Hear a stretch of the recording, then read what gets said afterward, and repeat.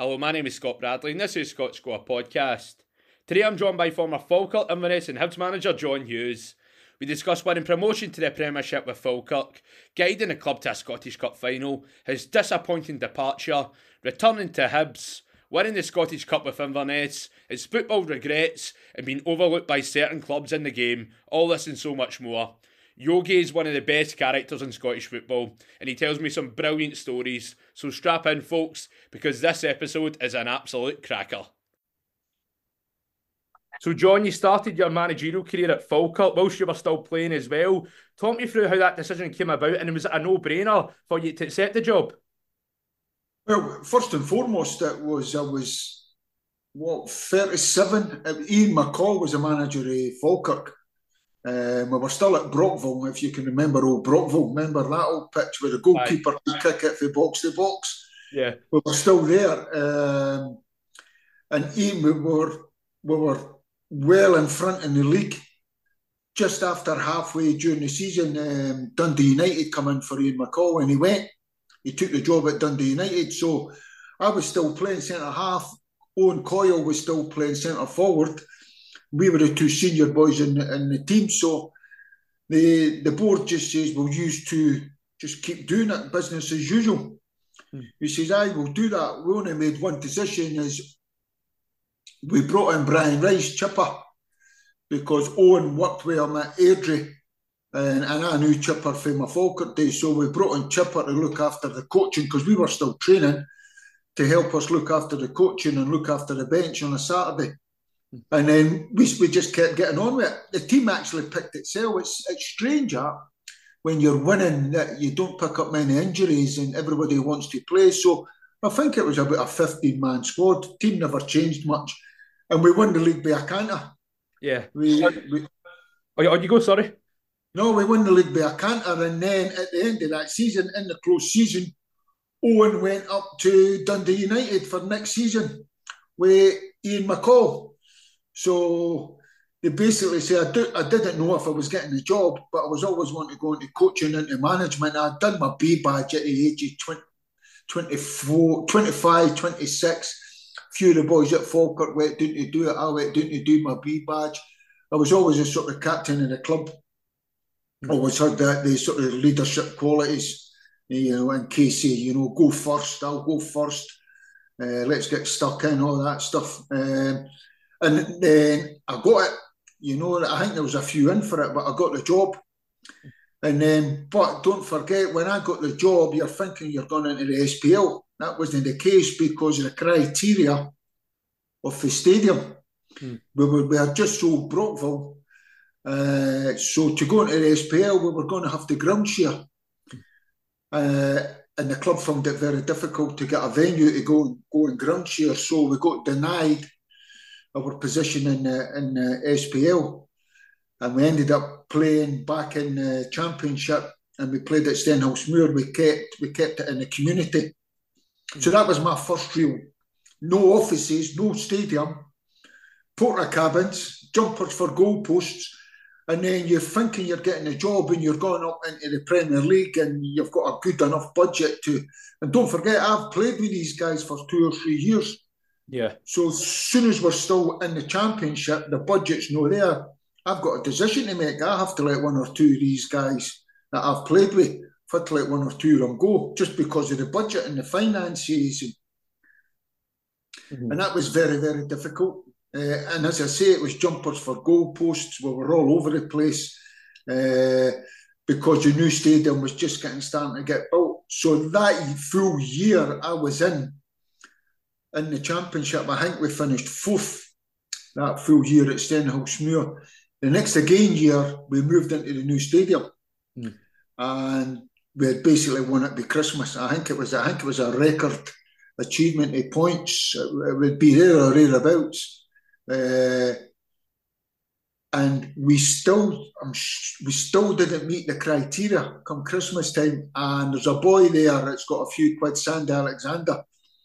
Falkirk, he says, what I'll do, I'll make sure I'll build a stand at the back of the goal and make sure that, once we win it, we're going into the SPL. And that was it. And then into the SPL up against the big boys. Absolutely fantastic. Loved it.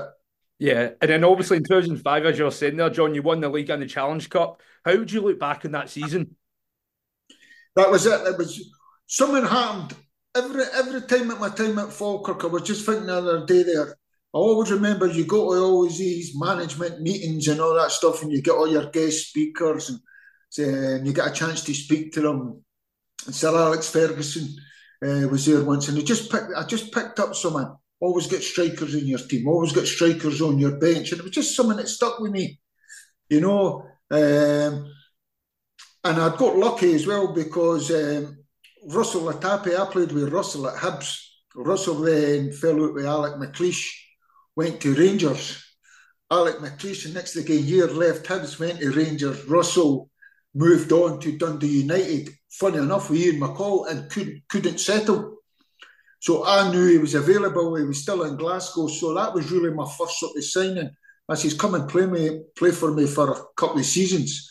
He ended up playing 5 or 6 seasons, and he was a catalyst for everything that we done, Scott. He was getting better by age.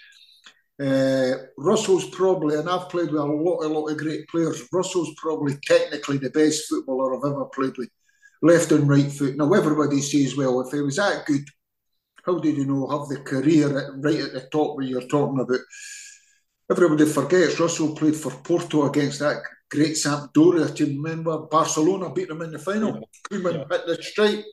Russell played in the semi-final. And Emerson was the other midfielder. So he had his time at Porto and all that. But Russell, Trinidad, Tobago, Caribbean lifestyle, loved a fag, loved a couple of beers and all that stuff. You just know, I just knew him. I just know how to get the best out of him. One thing I'll say with him, technically unbelievable, and the best trainer, one of the best hard-working trainers I've ever come across when the ball's out.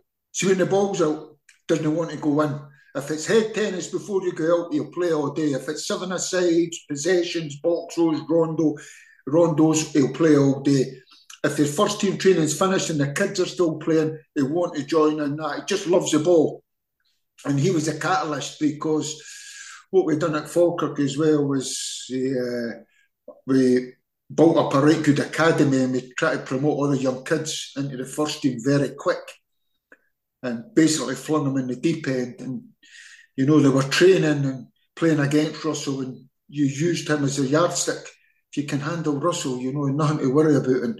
And you just seen them, maturing as the weeks and months went by. But that season was very, very good. It was really good.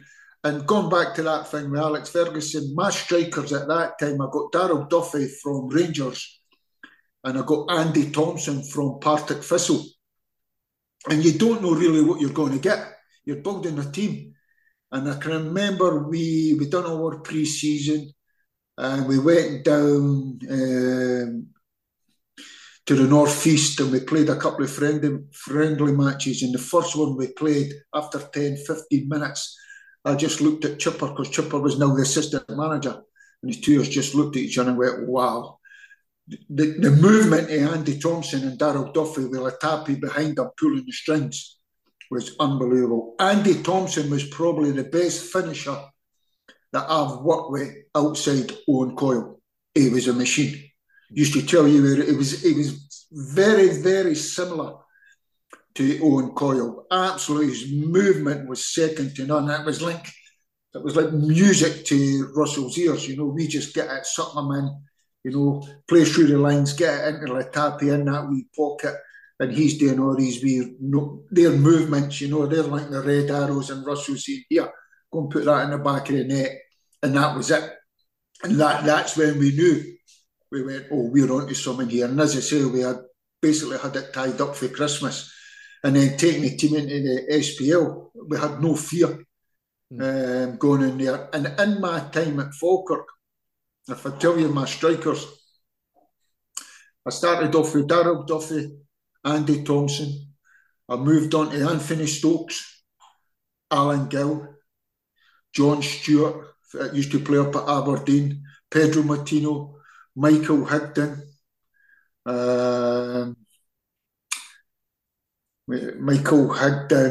Stevie Lovell, Carol Finnegan. So there was abundance of strikers I had at my 5-6 years at Falkirk abundance, and all of them know where the back of the net was, and all backed up with Russell Latapi, because Russell played for about 4 or 5 years. And it's quite ironic that he was a catalyst for everything that we did, and he was. You'd be doing team talks, and the players accepted them. There was a couple of stories when you'd be doing team talks, and you were saying, right, your attention, Russell, at half time. I know the boys would just be laughing. He'd be in the toilet having a cigarette. And you sort of say to yourself, he would be man of the match. He would run the show. He was absolutely brilliant. And then, as I say, it was quite ironic, because when Russell left, that's where we probably got to the pinnacle and reaching the Scottish Cup final. But by then, we went down a different path. We went with more experienced senior players. We had guys like Lee Bullen, Stephen Presley, Neil McCann, Jackie McNamara, all these guys. And then the young guys were ready. And in that cup final, that was my last game. In that cup final, so it was SPL status for all my time I was there. We kept him in the SPL. And that was my last game, that Scottish Cup final. And in that Scottish Cup final, we had Darren Barr come through the academy. He was the captain of the team. Arfield played. He come through the academy. He was the captain that day. Arfield played.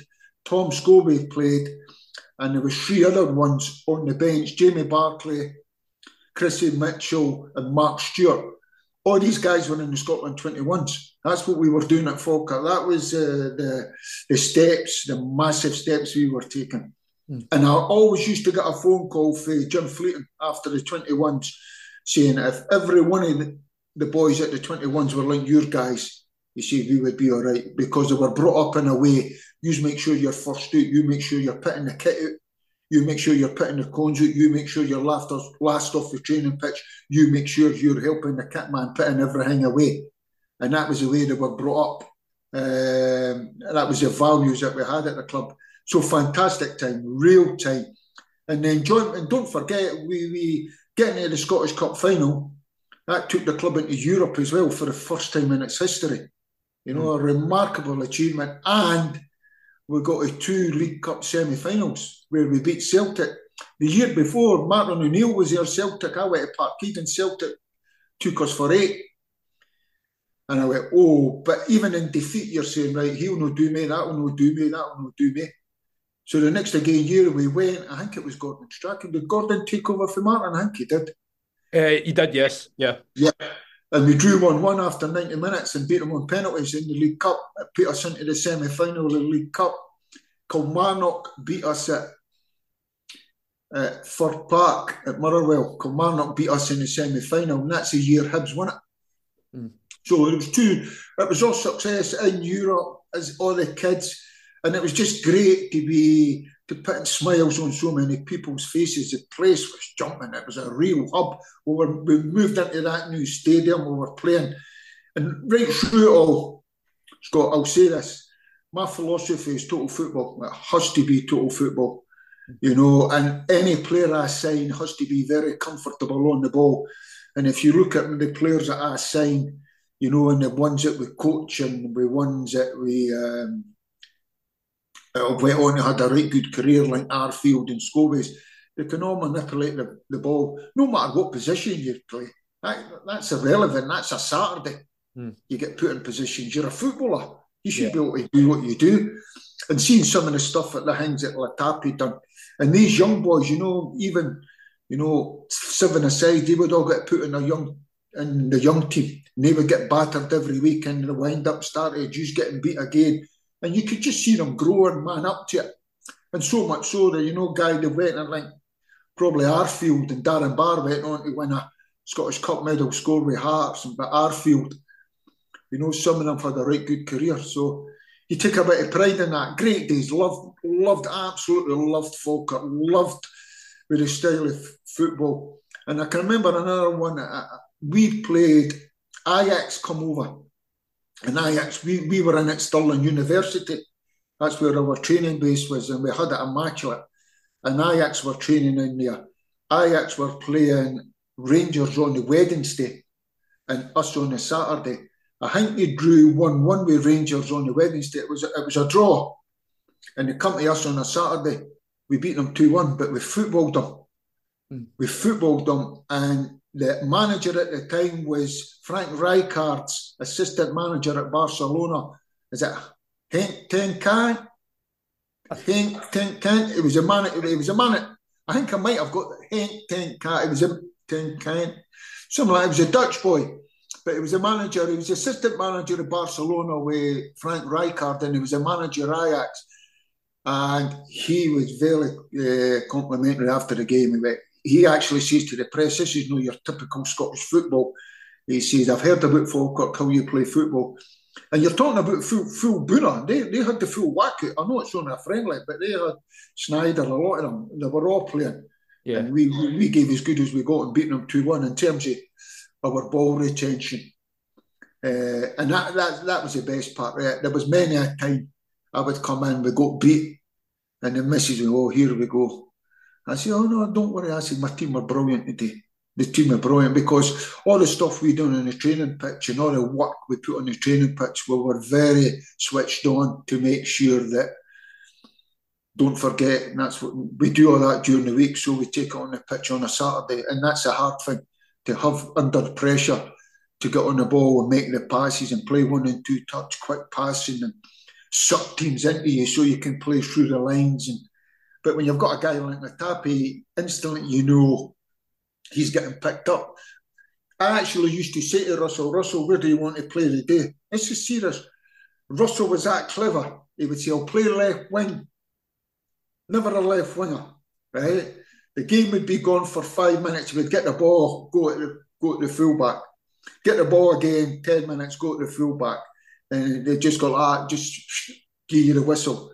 He would come for left wing, go right in the midfield. Nobody could pick him up because they're saying, well, it's the right back that's playing against him, but he's not going to, because Russell was clever enough to go into areas and spaces where he wouldn't get picked up. And if we got it into him, he was never coming back on himself. It was on half turning away he went. And if he wasn't slotting the passes in, he was doing the jinking and scoring goals. So absolutely brilliant. Absolutely great days. Great success. I was looking at that. Kept him in the SPL 5 years.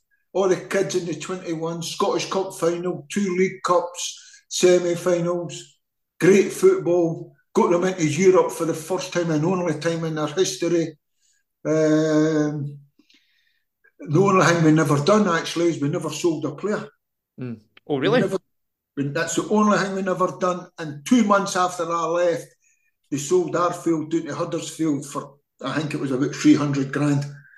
That was the only thing we never done. We were always trying to do that, right? Our next step is to produce a young player and sell them and all that stuff. But we were into everything. If you look at our recruitment at Falkirk, I had Casper Schmeichel, my goalkeeper. That's right, yeah. A Premiership winning player as well. So, see if you look at that now, no disrespect, but we're Falkirk, I always look for the results and I think they're on the way up. But if you say an English Premiership winner used to play for Falkirk, you'll say, that'll be right. No, I'm telling you, it was Casper Schmeichel. And after that, it was Tim Krul. Then after that, we had a great relationship with Arsenal in terms of Liam Brady and getting all the Arsenal boys up. Scott, no, because we never had any money. We were beg, borrow, steal, never worked out a budget, always worked under budget. And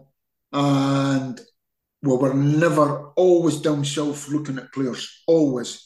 They always knew we were there. We were always phoning up asking for tickets. That's Falkirk down the game. We were never away from Man United. And yet we sort of knocked it off with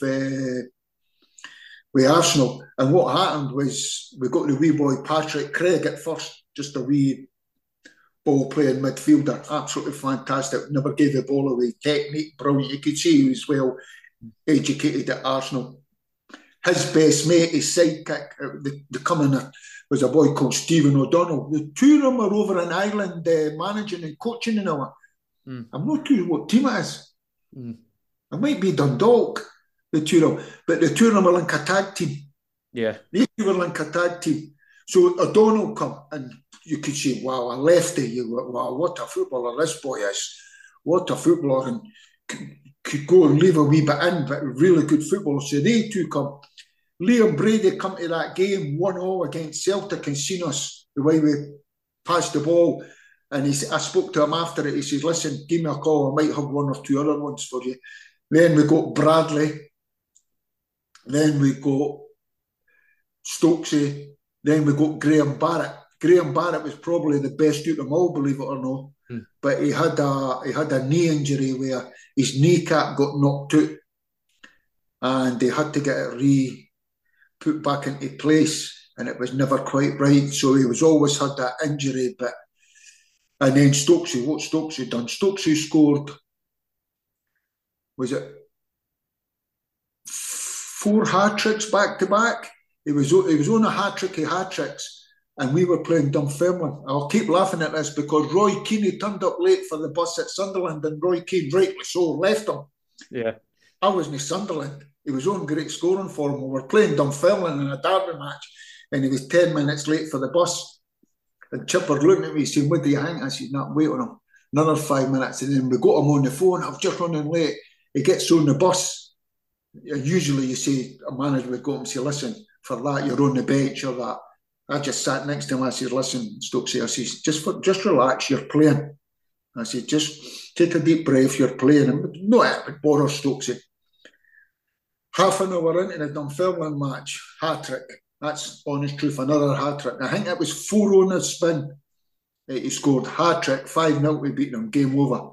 It was unbelievable. Left foot, right foot, just a striker. And once again, he was in amongst his mates with Craig and O'Donnell and all that, and all looked after him.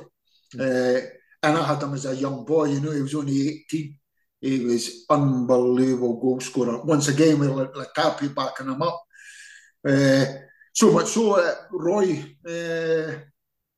Roy come in and took him down to Sunderland. Yeah. So I think that Sunderland paid money for him, but the money never come to Falkirk. The money went to Arsenal. We were just delighted that we had the chance to get to him. And that was it. So it was absolutely brilliant at Falkirk. Really, really enjoy it. We've done a lot of good stuff at that football club, a lot of good stuff. And I think it's what I've just talking about. I think it stands for itself. If you look back at it, the recruitment and the young players in the Scotland setup, Scottish Cup final, all the stuff that we've done, semi-finals. But most important, the style of football we played. We really popped it. The only team that we couldn't beat was Jimmy Calderwood's Aberdeen. And he used to laugh because we used to pop them off the pitch. You couldn't get near us, but we couldn't beat them. And he just used to put your hands up and just say, that's it. That's the way it goes. So, it was great days. Even now, I keep in touch with a lot of the boys at Falkirk. Still keep in touch with them. How you doing? All that stuff. I was just talking to Liam Craig the other day there because Liam come. We signed Liam for Ipswich, and he played a massive part as well. And I was on the phone to him the other week there saying, just wishing him all the best in at Queen's Park and all that stuff. And there was a real good environment. If you had seen our training facilities, it was second to none because we went into the sports facility at Stirling University. We had we were doing it at Little Cairns when we lost Craig Gillens that got electrocuted. So none of us wanted to go back down to Little Cairns, so we were basically back to jumpers for goalposts, and then we got lucky. We got into Stirling University, a sports facility. And even now, if you look at Arfield's number is 37. Yeah. When he played for Rangers, that was Craig Gillens' number. Yeah. And that was the environment that we created with all these young kids. So it was one of these, just a tragedy that day. Something that still sort of haunts you now. But you use it as a fuel, to go and try and get success. And you always mention him, keep his legacy going as well. I think he would have been a real good top-class footballer. Maybe no, because he was too bright. He was a real intellectual. And And then, but there you go, and that was it. So absolutely. So we moved into Stirling University. You ought to have seen it. As soon as we went in there, we were like kids in a sweet shop because there's a sports facility. Yeah. We were into sports science, we were into strength conditioning, we were morning, afternoon. So much so that all the UEFA Pro license, the coaches that's going on a Pro license, they would come in and watch our strength and conditioning programme, all designed for explosive power. Explosive power. And you could see guys like Darren Barr. Darren Barr's probably under 6 foot, playing centre half, but the leap he had on him, boom.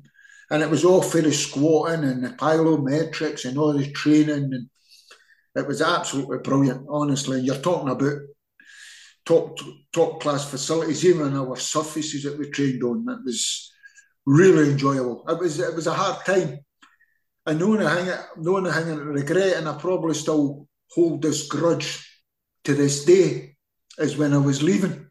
What happened? We were doing great, and then all of a sudden there was a miscalculation in terms of what was in the bank, in terms of finance. So everything started getting cut, and as usual, it's the football side that gets cut first and all that stuff. So all my stuff's getting cut, all my masseurs and psychologists, because we were into everything, and players working, all that was getting cut. You're saying, right, okay. So I'm looking at Chipper's looking at me and saying, we probably took it as far as we can.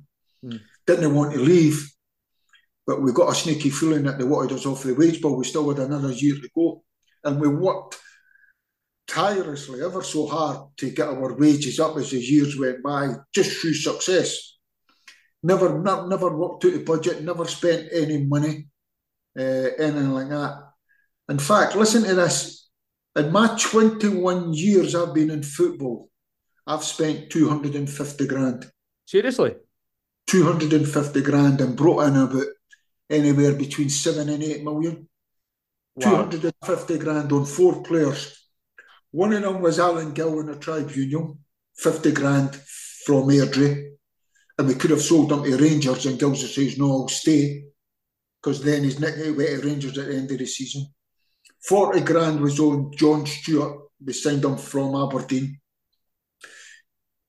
25 grand was on, no, was it 40 grand? 20 grand was on Dean Holden, that we signed from Peterborough. We went down to see him. He played left back that day and right back the same day. I says, that'll do me, Dean Holden. And then that was off for Falkirk. And the other 100, and when I went to Hibs, we got Stokesy from Sunderland, and I think it was 130 grand. So what Rod Petrie says, 4 players have signed. You just need to go and get them. You beg, borrow, steal, know where your loan market is, know what you get. It's the exact same with Kasper Schmeichel. We were down there watching Man City. We controlled our budget. And once it was gone, it was gone. It was a case of maybe 1 out, 2 out, 1 in, all that stuff. Never had. The last 10 minutes, and everybody's going home. Chipper says, come on, let's go. I says, no. I says, we're staying. I says, how? I says, Stuart Pearce for Notts Forest. He went, aye. She's like, as soon as the game finished, everybody's away. Chipper in the dressing room. Oh, how are you doing, Brian? Aye, Stuart, listen, we're up for the goalkeeper. He says, I'll put it to him in the morning. He says, I'll let you know first thing. He says, listen, we've no money. We've only got about 800 quid. To be fair, Stuart Pearce went, irrelevant, as long as he plays. So he's like, we seen him that night. He was outstanding. Honestly, he was outstanding. Got a phone call next again morning. He says he'll be up in the afternoon. He was up in the afternoon, trained the next again day, never looked back, just took the place we saw him. It was the way he conducted himself and the way he trained, and didn't want to come off the training pitch. Even now, when I see him in goals and his team, the opposition gets awarded a penalty, Kasper will say that, because he used to do it in training constantly. And it was just, it was all that stuff. So coming towards the end, we felt they wanted us off the wage bill and all that stuff. And we felt we maybe have took it as far as we can. And then we got a whisper at Hibs. I've got a chance of going at Hibs, and I'm saying, no, that could be a good one. That could be a good one for us. There was 1 or 2 other clubs that were sniffing about, but we sort of said, right, okay, Hibs. And my disappointment was, I went in to see George Craig, and George Craig says, right, no bother. He says, we need to get you off the wage bill and all that stuff. I says, fine. He says, there's no fee. As soon as we walked out the door and met up with Rod Petrie says, no, they're looking for money for you and Brian. I said, well, that's really disappointing for all the work that we put in. And then the next phone call that we got, don't forget, that was the end of that season. So you're talking about Scottish Cup final, you're talking about into Europe, and you're talking about the week before we stayed in the SPL, we beat Inverness, up at Inverness. So you're talking about Scottish Cup final bonus, European bonus, SPL, staying in the SPL bonus. And for all the hard work that me and Brian put in, initially he says go for nothing, and then they're asking for a fee. And this is what's always left a real sore taste in my mouth, was give up all your bonuses and we'll let you go. And I just felt, nah, for everything that we've done as a player as well, player manager. And I just went, that's no right, that is certainly no right. And I just said, and I says to Chipper, I said, we're staying at Falkirk, we're going back. And I think Rod sort of stepped in, and I think there was a small fee. And that sort of, I just went, nah. That's not on. Can I mean, someone it's a matter of values. It's not about the money, it's about the values. Listen, if he says, give up your bonuses and we've got to put them into the community kids or to a charity, right, okay, fine. And I just went, nah. So that was it, and that was just a wee bit sour grapes in my mouth. And there was another thing that we were playing Kilmarnock, because that last year we were there, it was a hard year. We were playing Kilmarnock down at Kilmarnock, and that's when we had Neil McCann, Jackie McNamara, Lee Bullen, Big Elvis, all these guys, real experienced dressing room. They were good boys, they trained hard, they knew how to run it. And I just went, I think we were getting beat or we were drawing, and I just went, I said, listen boys, we train hard, everything that we've done in the training pitch, just go and implement it. That's why we train. It's know what happens on the day, go and implement it. You know what, you don't need me to tell you what to do. You know what I mean? And I said, God, sort it out for yourself. And I said, come on, Chipper, leave them. Just a wee different bit of the mistake me and Chipper made is we come back out and sat in the dugout. So some of the fans must have seen us sitting in the dugout. So they wrote a letter into the board of directors saying that they wanted us sacked. I mean, this is for all the success that we've had. Don't forget, that was about half a dozen games later. We stayed in the Premier League, we get into Europe, and we're in the Scottish Cup final. That's what you're dealing with, football. If you look at Michael Beale, 12 games, it's football. It's crazy. But the thing about it, the three guys that wrote the letter and signed it, the three of them were on the board as supporters nomination. Yeah. So when I'm going in to say that, and then it got leaked to the paper, so all that was part of us leaving, and I'm saying, there's something no right here, Chipper, there's something no right here. And obviously you're saying, and it was obviously, so, and then that's what they're saying to the board, that you're going to do something. No. And I'm saying, there's, that, and even now to this day, and I'd put my hand up my mat when I go back to Falkirk, if I see any of these guys, you're no for me. Why forgive and forget? You're no for me. We gave it, as a player, I gave it everything. As a manager, as a coach, I gave it everything. What we gave them, as we've just talked about, and right towards the end of it, they feel that they want to do that, and the board didn't take any action. I was looking for them to get put off the board, but not somehow that got to the newspaper as well, and you're saying to yourself, oh, there's something not right here. And then anyway, and that was just a couple of things right at the end that gives you a sour taste in your mouth. But it's neither here or there. It's still a great club that I love. So much so, in my playing career at Falkirk, it was the best dressing room I was in. It was absolutely. And if you probably look at what I've talked about in terms of recruitment, that's something that we got for Jim Jeffries and Billy Brown, because every day after Tuesday, they would be in the car away down south. And if you look at Jim's recruitment, you're talking about guys like Kevin McAllister, Wee Crunchy. Wee Crunchy was in Chelsea's first team when he signed for Falkirk. Joe McLaughlin was the captain of Chelsea although he had left and was at Watford at the time, he'd signed for Falkirk. You're talking about Tommy McQueen, Davy Weir, Maurice Johnston, Simon Stainrod, and you just go, wow. Tommy McQueen was at West Ham. Simon Stainrod, QPR, was going to sign for Barcelona under Terry Venables because he had him at QPR. And so you're saying, wow, some of the recruitment that Jim and Billy brought in, and one or two didn't work. That's another thing I noticed. One or two didn't work, and if it didn't work, it didn't last long. If they're the wrong type, wrong character, see you later. But that dressing room and the boys I played in there with at Brockville for 5 or 6 years, it was absolutely brilliant. And one of my best mates in football, probably my best mate, a boy called Neil Oliver. I first played with him at Berwick Rangers under Jim Jeffries. He's a Berwick boy. He got sold to Blackburn from Berwick Rangers, and I went to Swansea. And then a year later, Jim got the Falkirk job and brought the tours to Falkirk. And it just shows you how it works out. And he were all in the same car and all that stuff. Maurice Johnston. Maurice, what a boy. What a trainer. Maurice. These guys, everybody has maybe got that wee bit, relation or links, maybe a bevy or a night out or anything like that.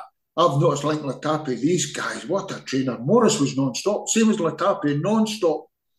Unbelievable. And it was just a privilege to be in that dressing room and playing. I'm just Davy Weir, John Clark, Big Clark. Remember Big Clark? He scored that.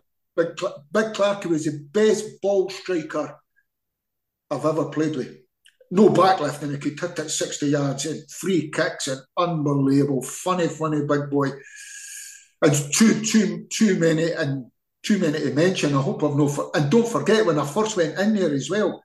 As a player, you're talking about guys like Sammy McGovern, Peter Harrison, Crawford Back, Gordon Marshall, win goals, so much, all that stuff. So absolutely brilliant. But that was my Falkirk time, and then Falkirk, and then off we went to Hibs. Yeah, and I was going to ask you, John, what was it like going back to Hibs? Obviously, you've got you're well respected at Hibs. A lot of Hibs fans regard you as a Hibs legend. What was it like going back to Hibs? Well, I knew first and foremost, I knew what I was going into.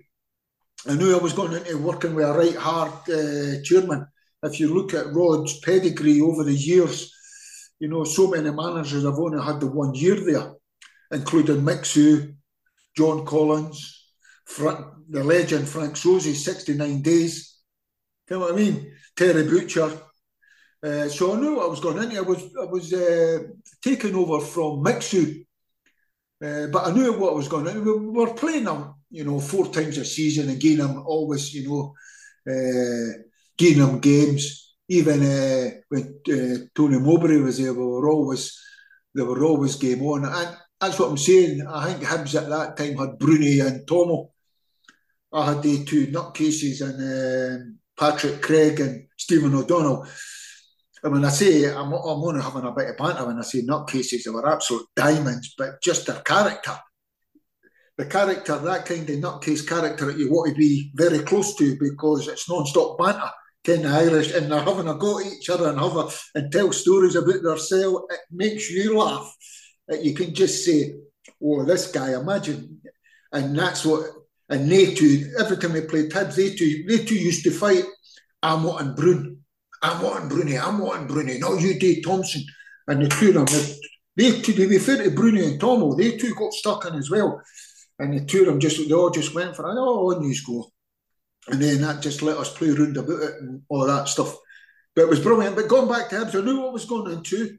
As I say, with Mick Sue and John, I knew what I was going into. It's a hard club to manage. It was never Rod's fault. That's why he went through so many managers, As soon as the results gone,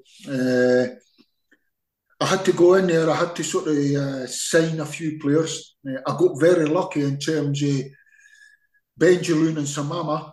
They were out on loan. They were due to come back right up my street. Technical footballers can look after the ball. Well, give me them all day. Give me them back.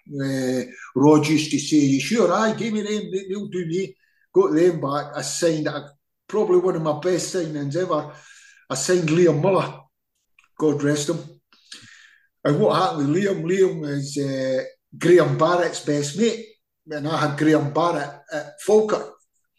And Liam used to come and meet Graham sometimes for a coffee, and we would be in, and I got to know him and all that. And all he wanted to do was play football. That's all. I think he made his money. His wife was from Edinburgh, and all he wanted to do was play football. And he was at Hibs. He was non-stop. You know the yo-yo test. He could run it right off the clock. Still going. Last man gone. First out, always out half an hour before everybody else is out, pinging balls, getting warmed up, set a standard. Right, good footballer. We got Stokesy back. I got the best out of Derek Riordan. Absolutely right up my street, Derek. I loved him.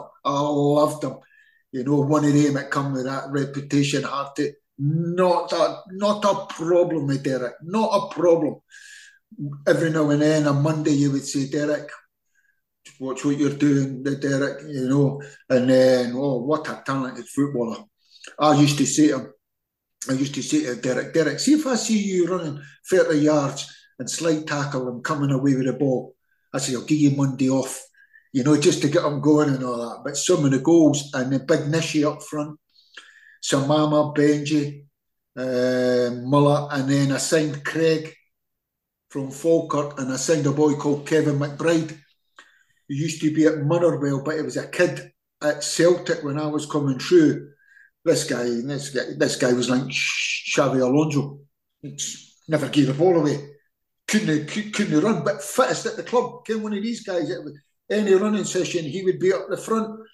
But just gives it. There you go. Nutmeg specialist, dive in, nuts, come back at him, nuts there. Just keep it simple. Take it anywhere. Take it in a phone box. And we sort of built the team around that. Big Bamba, Big Soul was at the back. But then when I first went in, I'll tell you what happened in terms of you're just in the door. Well, I wasn't even in the door. I got the job and I was on holiday in America. Gordon Marshall, I told you, I played with at Falkirk, but was my travelling companion down to Parkhead. I was sitting in America on the phone, and that was Rod saying, listen, I've just relieved Gordon his duties. I said, why? Why are you doing that? That's my mate. That's my God. No, I just want to go a different route. And I'm saying, well, Rod, that's the manager's decision. That's no your decision. Oh, I just felt that, and he'd done that when I'm on holiday. I haven't even had one step in the building. That was the first week of holiday. And the next week of holiday, I got a phone call for Owen Coyle, who was the manager of Burnley, saying, just giving you a heads up, I'm signing Fletcher. I says, you're joking. He says, no. He says, you didn't know, do you? I says, no. He says, the deal's been done a couple of days ago. He says, I'm signing Fletcher for $3 million. I went, I wonder if I'll get a bit of that. And I'm not even hardly in the door. So when I come back, that was done as well. And then the season's just about to start. And big Rob Jones, we sold him. I think we sold him down. It might have been Doncaster. We sold him down the road. So you're saying another one that you're sort of hanging your hat on. You're saying, wow. So it was a real hard start, but we got off to a flyer. They guys up front in terms of Stokesy, Nishi and Riordan. I think that season they scored 52 goals between them. Mm-hmm. Riordan got 18, Stokesy got 22, Nishi got 12. Something that was that. The next again year, Hibs as a team never scored 52 goals. So it just shows you, and everybody, I can remember starting off, and we were flying, playing good football, and there was still a lot of work to do. And I was getting interviews and saying, do you think you'll split the old firm? And I'm going, oh, here we go. Because expectation's the most damaging thing in football. And I've always been taught to keep your head below the parapet and keep humble. Let your football do the talking. I'm saying, oh, here we go. And then we just sort of hit the buffers. And we hit the buffers. Do you want to know when we hit the buffers? We hit the buffers a little bit. We got knocked out the Scottish Cup on a replay quarter. I think it might have been the quarter final for Ross Cup. We should have beat them. But then what happened was the renovation started. So when you come out for the main stand at Easter Road, the whole stand, there was no stand there. So the atmosphere was gone and the pitch went, honestly, so much so the pitch went, Derek Riordan says something in a newspaper article about the pitch. I come in on a Monday morning and Rod's sitting there with the newspapers saying I've got to fine him 2 weeks' wages. I said, whoa, hold it 1 minute, Rod. I said, you can't do that. No, you can't. He said, listen, Rod, let me get to Derek. I had a great relationship with Derek. Let me get to Derek. I totally understand. I'll make him understand. I'll make him apologise to the groomsmen. I'll make him understand that it's not the groomsmen. It's because he, for some unknown reason, once that stand went, it was a whole lot went, no atmosphere, no surface. No, I've got to fine him 2 weeks' wages, 2 weeks' wages. And I just went once again, getting undermined again. Undermined, and I'm just saying, wow. And then Derek got the union in. Derek says, well, I've got the, and I was on Derek's side, but I wasn't really getting involved. I still had my job, you know. I was always be grateful to Rod for giving me that job, and you still have to manage up and you still have to have that working relationship, but sometimes you have to dig your heels in. And that's when it sort of took off, and they stuck to the task and find Derek 2 weeks' wages, and he got the union in and all that stuff, and you went, oh, dearie me. But it was a great year, and the thing about it was, even through all that stuff, we got into Europe, we got fourth. We got into Europe, and it was the first time into Europe for a long time. So it was a right good game. We played right good football, as I say, scoring goals, right on the front foot, attacking. But the thing about it, as I say to you, when I was at Falkirk, we were on a budget, never spent out of budget. That didn't happen. It had Rod's controlled the purse strings, and you had to go to him, this is what I'm looking to do. What? And he come up to me once and says, I can remember him saying once, you didn't go down England as much. I says, well, if I got money or if I know, when we were going down for Casper Schmeichel, I knew I had 800 quid in my pocket. And we says to Piercy, take it or leave it. He says, oh, money's irrelevant. Come on, I mean, he needs to play. Casper, but we showed, and all that stuff. So just one thing after another. And then we started the next again year. We played Maribor in Europe. They were too good for us. We the game was done and dusted over there. We gave them a game in the second half. You know, after that game, I think 4 of their players, I think 2 of their players went to Juventus. One of them was playing with Atalanta, you know, the big lefty. Atalanta was scoring all the goals. They were right, I forget his name. Chipper knows all the names. And 4 of them, they were too good for us. And then we played Rangers, we played Celtic, and about eight games in, the Big Soul never come back for pre-season. He'd come back late. That was a problem, all that stuff. And then before you know it, you're 8 games in, and it wasn't going too great, but you're saying, right, we'll kick on, and you had great belief in what we were doing and the work we were doing. And then right before the last day of the window, we sold Stokesy. Stokesy got sold right. Now, I knew the deal was done a month before, because it's a football, we're all in there. And it got left right to the last day of the window, sold Stokesy, I think it was for 1.2 to Celtic. Stokesy knew about it, I knew about it, I was never going to stand in his way. I've no time to go and get a replacement.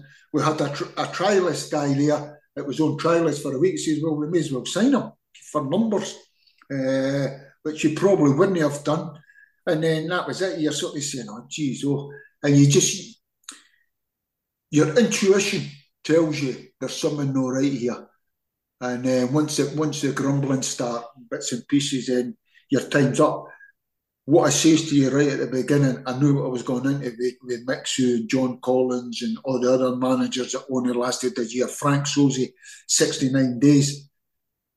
You know, you're sort of saying, and it was disappointing. It was really frustrating and disappointing, because, as you say, if you're being a local boy, Hibs supporter, local captain of the club, you felt you would just get that wee bit more time to do it. And then once it starts, Scott, you know, all the reporters, you know, I watch all this Sky and all that stuff, and they're quick to tell you what managers' jobs are under pressure and all that. Once it starts, it's like a snowball effect. Yeah. And then you've got all the social media and all that, and I'm quite sure, you know, all the directors and all these guys want to protect themselves As soon as they start getting it, and then you're the one that goes, that's what we do in Scotland, it's a blame game.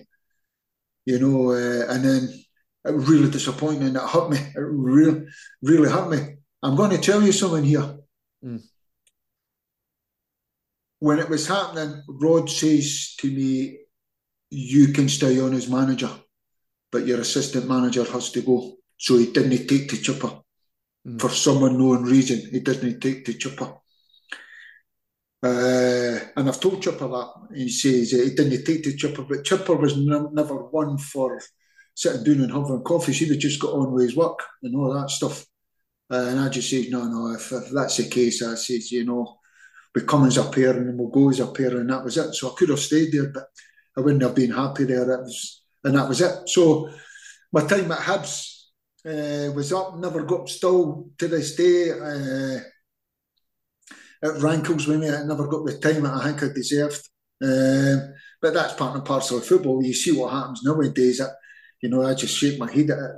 And that was it. So I was just sort of coming away from it and saying, right, okay, right, let's go and take a break, take a breather, which I do an awful lot, too much. I enjoy life. I really enjoy life, I look at football now and I see guys at football stab their mate in the back to get the job and do anything, and they'll do it to stay into football, and I go, wow, where's somebody? And you see it and hear it. You're in the football fraternity, I do a lot of the BBC stuff and radio, and you pick up all the vibes and you go, wow. And that's something that I've always sort of, I can sleep at night. One thing I've always been, as a character, I've always been true to myself. I've always been authentic. Always been true to myself. Always been my guy, never kidding on him, someone that I'm no, or going to being the smartest guy in the room. No. That's I think you get caught out doing that, And that's what I've done. So, as I say, when we were leaving Hibs, it was taking time out, see what comes up, keeping your eye on the trends of football. And then I think the next one was Livingston. Was it Livingston? Yeah, you went to Livy, but I think you went February of 2010. I think it was, I think it was 2010 or 2000. No, sorry, I think it was 2012. I'm sure you went to Livy, and then you were there till the end of the season. What happened was it was John Collins, my mate. John, he's director of football. John went in as director of football. Whenever with the hints, so I was got to take Yogi in because he's my mate now. When John was manager of Hibs and I was manager of Falkirk, after the game, John, he was picking my brains. What you doing? How did you do that? What you doing? All our stuff and all that stuff. Because you knew it was a proper football game. And even now, John says, I always look forward to playing Falkirk because it was total football.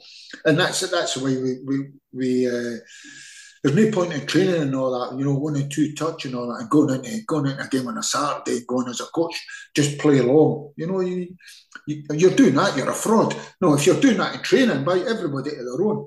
So, although it was John's mate, it was a case when I went to speak to him, he says, listen, we've not got much money, you need to promote the kids, get all the kids, all that stuff, get the best out of them, and it's total football.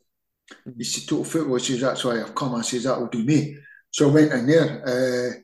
It was brilliant. A wee boy, the chairman was a boy called Gordon McDougall. Used to be in at Kildon Beef when Craig Levine was in. The year before, Livingston won the league. And for some unknown reason, I don't know the reason, but they got denied the rightful place to go up. But all the players that were under contract, full-time contracts, the chairman paid it out of his own pocket. Gordon McDougall. Unbelievable. I think the club might have helped him, but he really made a massive dent in his own pocket just to stick to the contracts that he promised that he had signed. The Khadijah says it's not, don't, and all the players were away elsewhere. He stuck to his guns. He was absolutely fantastic. He was up fixing. He was right up my street. He was Sunday. He'd be driving the minibus for the kids. He'd be doing the hamper.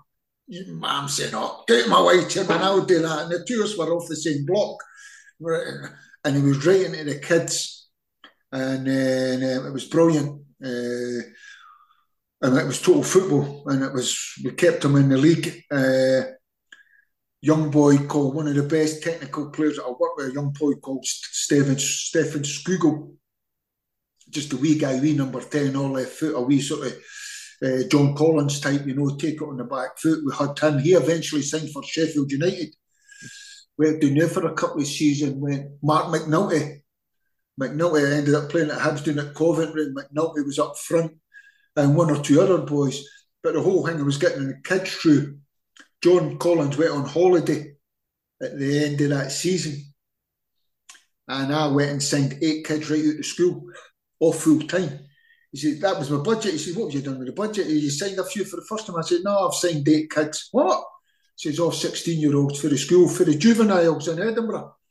I got my scout and said, right, get me all the best ones, went along, signed them all. And we coached all them in the afternoon on that, and we coached them. See, you go and watch these young kids play on a Sunday. Wow. Honestly, you were like, wow, popping it. They played Celtic once up at Barrowfield, just a friendly. Dylan Easton, Dylan that's playing at Raith Rovers. Yeah. Dylan played. Big Cole Donaldson was in the team. It's at Falkirk now. They were all the young ones. There was another couple of young ones. I'm just trying to think. And Celtic, first 5 minutes, Celtic went 1-0 up. You could see they were a wee bit nervous. And next day, wow, they took Celtic to the cleaners. Went 1-0, 2-1, 2-0. The game finished 2-0. Total football, brilliant. Everybody's on the high. But 3 months later, or it might have been longer than that, John was working with Ricky Sparisi with Scotland. I think it was Scotland under 17s, 19s. So he was with the coach, and he was coaching all the Scotland. John tells the story, all the Celtic boys that were in that Scotland team, months and months later, they were talking, and he said, by the way, what about that Livingston team? The young boys, that's the biggest football doing I've ever had. And that's what we're all about, total football, and try and get the best out of them and creating an environment that they loved just coming into. They just loved coming into, and the laughs that we used to have. But it was all total football, and just simple things, Scotland. You're a footballer. Oh, if you kind of control it, you've been doing it since you're a baby, just control it and pass it. But they go into that pressure cooker, they go, no, just relax. And that's what you have to bring as a coach. It was brilliant. Really enjoyed my time in there. And then the chance come there to Hartlepool. To go down to Hartlepool. And it was when I said, nah, I'm not. I always wanted to try England. And I'm saying, nah, I'll get there eventually. That's not the right one. But the logistics suited me, because I was on a way down the coast in Edinburgh. So I could get up and down Hartlepool 2 hours. So I could get Tuesday after training, I could get up, get in the house, all that, and it suited me. Didn't know what I was going into. I did not know what I was going into. It was, we'll put it this way, you were going into, when I went in, you had 8 points out of 20 games. 8 points out of 20 games. And then the chief executive boy, the boy Ross Green, he was a ducker and a diver. I went in there myself as a coach, and I got very, very lucky, because the guys that I inherited, guys like Richie Humphreys and Mickey Barn. Mickey Barn was a Hartlepool legend. He was the assistant manager. Richie Humphreys, Richie. Richie was there for years, and they two were on the coaching staff, and I just went, wow, thank God. You know what I mean? It was really good, but the thing about it was, even when I went in and the window was open, they wouldn't sign any players. We had one guy on loan, the big boy Charlie Wykes. Yes. White, Wyke, Charlie. It was doing it, I think it's at Wigan now, Charlie. Is it? Was at Sunderland for a while. He was, He just had a wee heart condition there. Mm-hmm. He was out for the game. Charlie, he was on loan from, I think it was Middlesbrough. And all they done is says, right, we'll just keep that going. That's all they done. And the only other thing that they done is they sold the big boy Stevie Howard that used to play for Leicester City. Stevie was my centre forward. They sold Stevie Howard to, I think it was Sheffield Wednesday. Without me knowing about it, I got a phone call saying, you know about this. That was the way you're saying, oh, here we go again. Say, right, okay, right, in we come. Let's create a siege mentality, everybody against us. We don't know what to do, nothing. and we just about pulled off. We just about kept them in the league. I looked at somebody. I'm no one to do numbers and all that stuff, but I was golfing with my wee mate who's into all that, and we were just talking football. And he was sort of saying about Hartlepool and just saying that about the other ones, Dunfermline and things like that. And he says, I was golfing with him one week, and the next week he says, here, have a look at that. He went through all the numbers and done all the percentages. Have a look at that. The percentages at Hartlepool was 140% better off in the previous results. 140%. If any other business you're saying you're struggling to beat that, and that's working with your hands tied. Because don't forget, in terms of recruitment, I was trying to get plenty in, but I was just hitting a dead end. No. And that's selling your striker as well. Try to get the best out of them, ducking and diving, and we just about turned it around. 140% better off in the previous results, and I really took to it down there. The fans took to me, and it wasn't total football. I was just starting to drip feed it in. It was more, let's be hard to beat and let's break them. And it was great. I really enjoyed it. It was a great experience. And at the end of the season, this is true, I'll tell you, I'm not telling any lies. At the end of the season, I said, right, that's us. I'm away up. And I'm sitting in the house, and the missus says to me, what do you think? I said, no, there's something not right. 2 weeks goes by. The phone goes. It was the secretary saying, when are you coming back to work? I says, well, I'll come down a week before the players come back to get everything organised. That's what I've organised with the staff. We'll draw all the pre-season. No. You've had your 2 weeks holiday. You have to come in and sign in. I said, but there's no one there. That was. I just went, serious? I says, listen, I'm not prepared to do that. I've got to take my holidays. I've took my 2 weeks. I've got to take my other 3 weeks or whatever it is. You don't have to pay me, and I'll come down and start that week. Next again, day, I got a phone call, relieved of your duties. The boy, Ross Green, wasn't great. I never had a great working relationship with him. Wasn't a bad guy, but in terms of driving the club forward, you know what you want to do, and once again, we trained down in we were in the university grounds doing it. Down there, just outside Hartlepool, and at Durham. So and they wanted to help us. They were saying, you can do this, you can bring your groundsman in, we'll give you this and all that, you know. And you're saying to yourself, only just, and the fans deserve it. The fans were really good. I enjoyed it, didn't I? Really enjoyed it. Even going to all the new grounds coming up, and everybody thinking, oh, here comes. And if you look at the teams who were in there, you're talking about Bournemouth, Coventry, Sheffield United. We beat Sheffield United at Sheffield United. Bournemouth. There was a lot of good teams in there. And the numbers go, if I was in there and with that sort of ratio, we would have finished something like about 16th in the league and stayed in that English First Division. But it wasn't to be. And that was it. So once again, you're sort of saying, oh, well, right, that's another experience, right, back up the road. And we'll sit tight and see what else comes up. And the next one was up to Inverness. Yep, it was Inverness, John, right after that. And I'll ask you, would you say your spell at Inverness was your most successful in your managerial career? Because obviously you made the League Cup final, won a Scottish Cup, which we will come to. And then obviously you guided Inverness to a third place finish as well. But would you say that was your most successful spell as a manager? It probably is with what you're talking about in terms of for success. It was. I went up there. The story goes there was a few in for it, and I got interviewed in Edinburgh from the chairman, Kenny Cameron, and we got interviewed, and then I got a phone call asking if I would go joint manager with, who's the boy? Wait there, I'll get it. Oh, you'll have to excuse me. I know. That's all right. If he's listening. Remember Gordon Strachan signed the boy you had at Coventry, played at Celtic. He could play centre half, right back, midfield. You're a right good footballer. Name escapes me.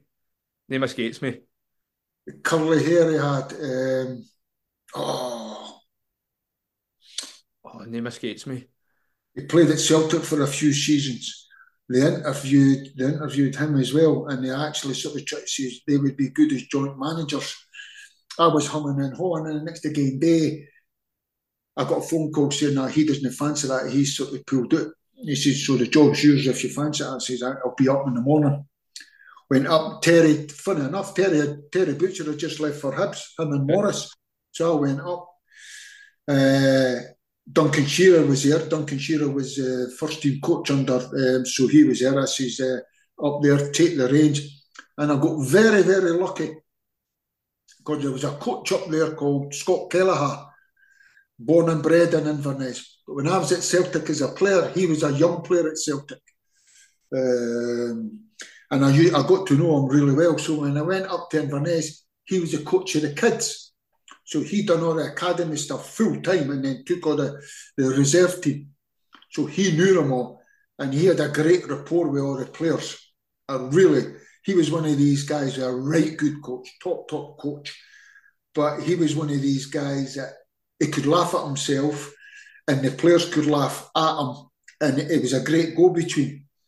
So you could see it after about a month, I sort of says, I'm going to switch it over. I'm going to put Duncan Shearer with the kids. Nothing against Duncan. Duncan's a great lad, really good boy.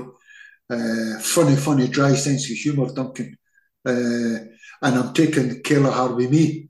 And I took Kelleher with me and then Latapi. Latapi was in with us. So that was a free ball up there. Brilliant. Latapi on terms of on the game. You're watching the game. He's in your ear feeding you information. You need to change it. You're going to lose. You need to tighten it up for 10 minutes. All that stuff. Just Kelleher on doing all this stuff. And then it was just a case of getting down to business. When I first went up there, they were doing all right. I was just starting to drip feed my style of football. Terry was different. Terry was more long ball, get it in other opposition's hard. Richie Foran was the centre forward, get it up to Richie. He would hold it up, bring everybody into play. I sort of still went with that, but I was just drip feeding wee bits and pieces in. And I think they were sitting about fourth in the league when I think we finished about fifth or sixth at the end of that season. But that season, at the end of it, I says to them all, I says, if yous come in, every one of yous,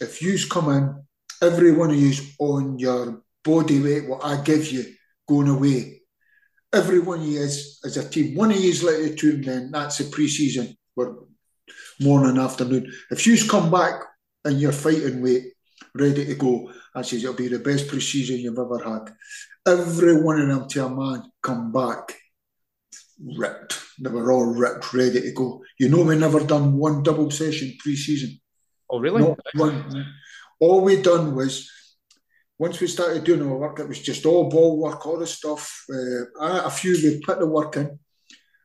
What we done was, because, and this is the secret, Scott, a lot of clubs, Jim McLean used to do it up at Dundee United. You had to stay in a distance for Tannadice or Dundee.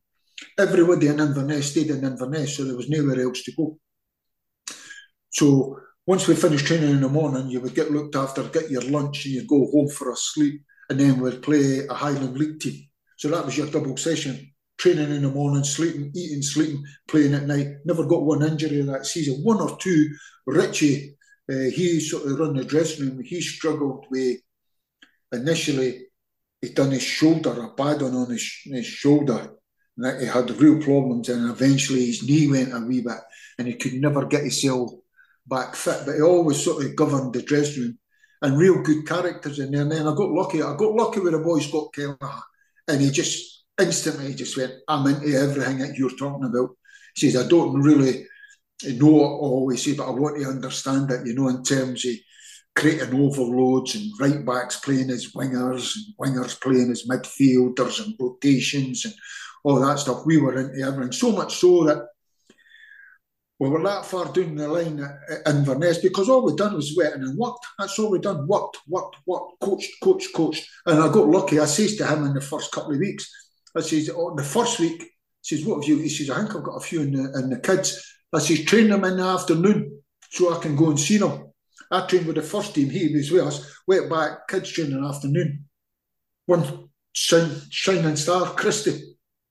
Ryan Christie. I said, who's that? He says, that's Charlie's boy, Ryan Christie. I says, he's with me.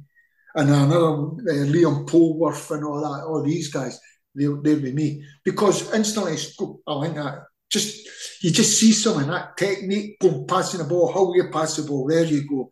He's with me. So I got about 2 or 3 of them for the kids, Christie being one of them, Polworth, all these, and they were up with the first team. And I had guys like Richie, Shinnie, big boy Garen Warren at the back, remind me of myself, heart on his sleeve, great leader of a man, wanted to go, but loved the fight, loved the physical presence.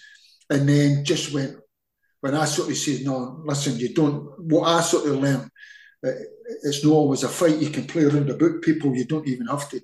He was like a sponge. What? He was, gave me a bit of that. Real good pros up there. Good chairman. The chairman used to say, listen, I don't know too much about football, I enjoy it. That's why I trust you, your expertise. But it's like everything else. You never see anybody until you get success. That was the same at Falkirk. You never seen anybody. It was a board meeting was once every 3 months. See, once you start getting success, it's a board meeting every 2 weeks. And then there's people sitting in a board meeting that you're going, I've never seen. Everybody wants to.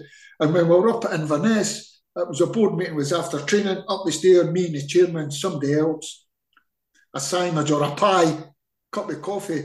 But once we started getting success, then the board meetings were more, not you had to go, the chairman controlled everything. Weekend, it was different class, absolutely. And the board were brilliant up there.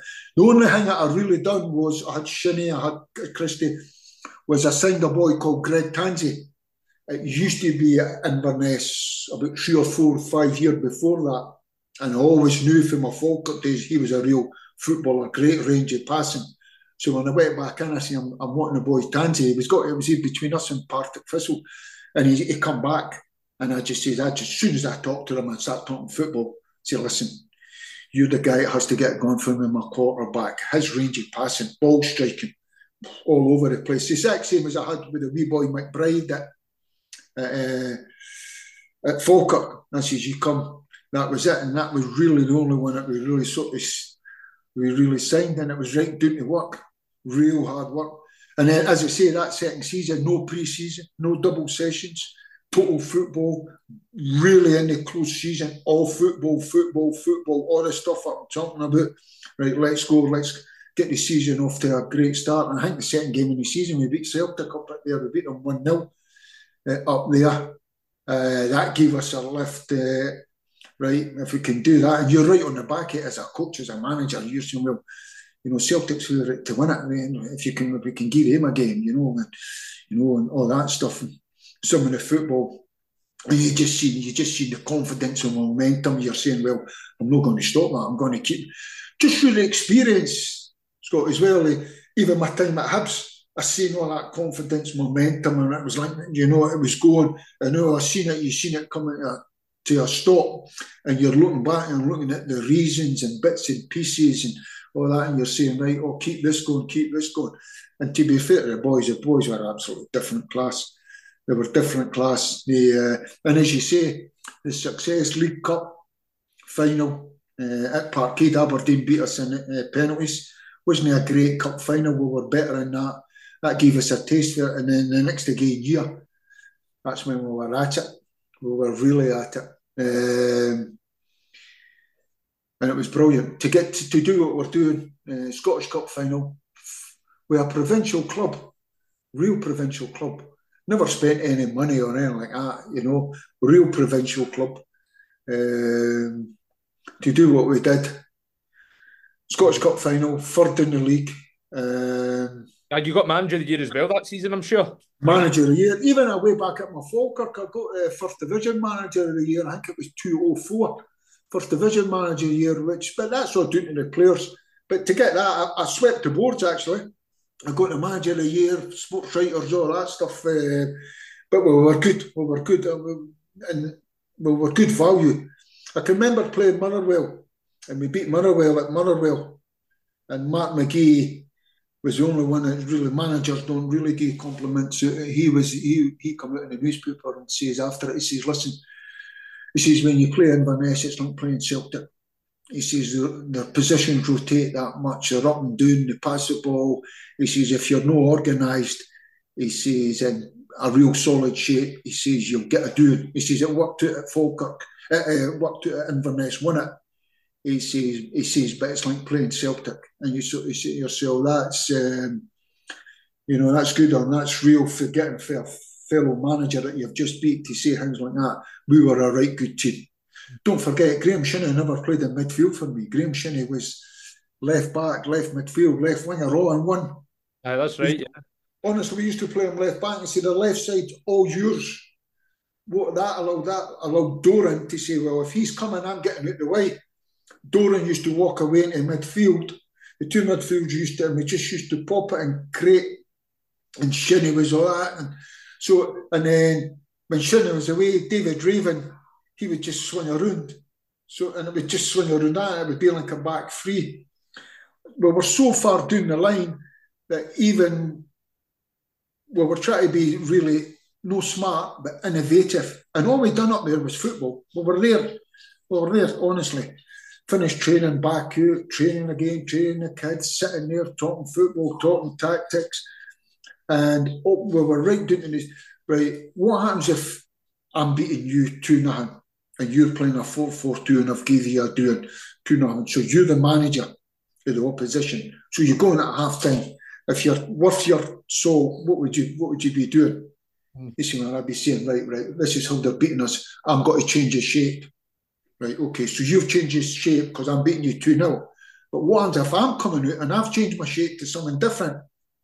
And that's where we were, honestly. So maybe I'm beating that team who's playing a 4-4-2, I'm a 4-3-3, and I've got it, it's working for me. So he's changed it and I've come out and went something different, so you're second. That's where we were.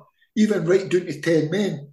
We used to train it a couple of times before, down to 10 men. We used to go 3 at the back, 3 in midfield and 3 up front, 2 wingers and a striker. And that sitting midfielder could drop in, play centre half, or he could play in there. And we would leave, if they were coming down that side, that would go over and we'd leave the furthest one. And all these boys were wide open and receptive to it. They loved it, absolutely loved it. And when you're getting results and getting success, it makes your job easier. I was just going to ask John, see, going into the semi-final against Celtic, what was the game plan going into that game? Don't let them get started. Don't let them get started. The boy Marley Watkins is a freak of nature. Marley Watkins, the reason I say that is because Marley Watkins, that pre-season I was doing, he was lapping people. Honestly, and he could still sprint in the 90th minute as quick as he could in the first minute. He was unbelievable, Marley Watkins. And we had just lost Bully Mackay up at Inverness. We sold Bully Mackay down to Wigan. So Marley was then playing in a more forward position. Him and Big Edward the Fury, and it was Van Dijk and Denia. And don't let them get started. You make sure they know they're in a fight. Don't let them get started. But also, it was a sort of pitch within a pitch. And I think it was Griffiths and Cadetti up front. I had Gary Warren and Josh Meekins at 2-0. Loved to go and head the ball. So we forced them to kick it. And the wingers were on the half and half. So every time they kicked it and we headed it, 9 times out of 10, we were getting on the seconds. And it was a big pitch, go and play. But didn't fear them. Let's go and take them on. We carried a lot of luck, to be fair, because Josh Meekins, if you look at it now, we handballed it on the line. And it was a sending off. So that, and then Craig Gordon got sent off, but that was something that we worked on the training pitch. We always left maybe 2 or 3 up the pitch, corners against, and we sort of says, right, well, it's a game of bluff. In that game, Marley was half and half, and when it come in, it got headed out, and then Marley gets on the run. There's no catching him. And trust me, there's no catching him. He's got this just. He can go and he gets quicker and quicker and quicker. I remember we played Hearts in the semi-final of the League Cup that year. Aberdeen beat us in the final of the Cup. And Gary Warren got sent off. And I think Josh Meekins got sent off. We were down to 9 men. Hearts were beating us 1 minute with 1-0 with 5 minutes to go. Nick Ross scored to make it 1-0. So we still had 9 men. Marley Watkins was like Maeda. He could it was that he could do two positions, and you just positioned them half and half. He could get forward, he could get back, and we went on to beat Hearts in penalties to get to the cup final. So, and it was all that stuff. So he was positioned when it got hit. He was off, no catching him. Craig Gordon clipped him, brought him down, and then the rest is history. But if you were paying attention, what I was talking about in terms of my Falkirk team, also it was my philosophy and what I was trying to put in Inverness. The boys loved it. You know, it was, they couldn't get enough of it. Always fullbacks playing as wingers. And if you look at the wing and goal, my fullback, Shinnie, has cut it right across the box to my other fullback, David Raven. It's coming on the back post to put it in the winner. And you're sort of saying, oh, that's right off the training pitch. That gives you great satisfaction. And the word I kept using there is implementing all the work that we were doing on the training pitch. It was brilliant. It was absolutely brilliant. Great. And you get the chance to do something that, you know, when you're with the Old Firm, that open top bus, you know, coming back obviously after the game, there was a drug test, and that takes about an hour. So we're having a few beers. We're celebrating on the bus. We're stopping every half hour up. We stop at Perth. By the time we get up to Inverness, you know, it's about a 4 hour. All the cars, all the way. So the party was basically on the bus going back to Inverness. They'd done us great. They had the wee disco and all that for all the family and all that. But you know, all the young boys who want to get in the tune. But the next again day, they come back. They gave us our full breakfast, all the family, all the guests, open top bus right through the city centre, stopped off at one of the big parks, live band. We were up with it in a couple of hours, and it's even memories that you look back and you go, wow. Even now, you look back and you sort of say that should never happen. It was only 22 years that the amalgamation started, or some 20 odd years, and you sort of say that should never happen. So to be there and be part of it, and somebody saying, oh, well, you get lucky. Well, it wasn't a luck. If you look at our time up there, you know, you're talking about League Cup final, Scottish Cup final, third in the SPL. It doesn't lie, and playing some great football. Because playing some great football. I used to laugh every time we played Aberdeen. I think we had Derek's number. You know, we used to give him a right good football game. And other teams as well. You know, other teams as well. So much so that Aberdeen, towards the end, Aberdeen signed a lot of the players. They signed Shinnie, Christie, Tansey ended up there. Miles Story ended up there. There was a lot of the players that I had at Inverness, and rightly so. When you see a good player, you're up again. That's what I do. You go take his name, give me a note, and you do your background character on him. But it was brilliant. I absolutely loved it. But then all the players were leaving. Christie, he moved on to Celtic. Shinnie moved on to Aberdeen, and I'm sort of saying to myself, it was 2.5 years of I took it as far as I could, and then. I had a left centre half lined up in terms of Peter Hartley that I worked with down in Hartlepool. So I had him lined up, and what I was going to try and do, Josh Meekins, because he had great legs, I was just trying to knock it the other way. And so it was Meekins that was going like Shinnie, but up the right hand side, Gary Warren and him could play in there. And I was just looking for, it would be Tremarco, it would just sort of swing around that way.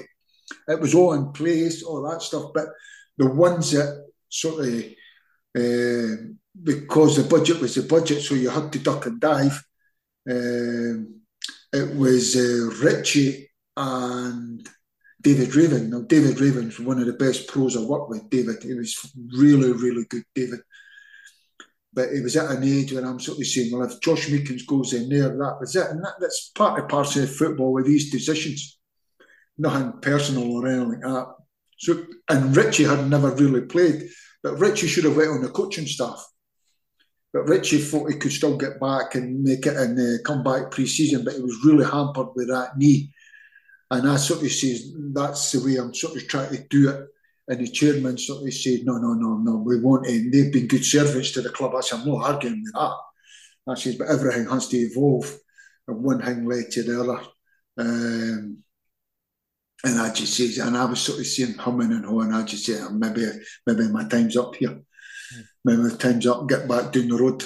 And I'll tell you one thing, Scott, you would think I was, the chairman had to actually come and say to me, you need to get back down and see your family. Even if we played down at Tynecastle or Easter Road, and my house was 5 minutes from Easter Road, I would get back on the bus, Inverness, and go back up to Inverness with the boys, because I wanted the boys to see, listen, I'm a manager in Inverness. That's my commitment. So there was no excuses. But brilliant. These guys are talking about Richie never played too much, but he controlled that dressing room, demanded of them. Sometimes you could just say, Richie, go and take care of that. But he should have come onto the coaching staff, Richie, before he got the job, and learned the ropes a little bit. But brilliant. Great. Kenny Cameron and the boys up there loved it. And great place to stay. Absolutely. I stayed in over in the Black Isle. So you come into Inverness, you go over the bridge, so more up Ross County way. And I stayed in a wee place called Fort Rose Market, just a wee village. Oh, I loved it. I absolutely loved it. Unbelievable. I used to cycle into work 20 miles in, 20 miles fit as a fiddle, cycling out 3 or 4 times a week. Get in there, training all day, just talking football, cycling home.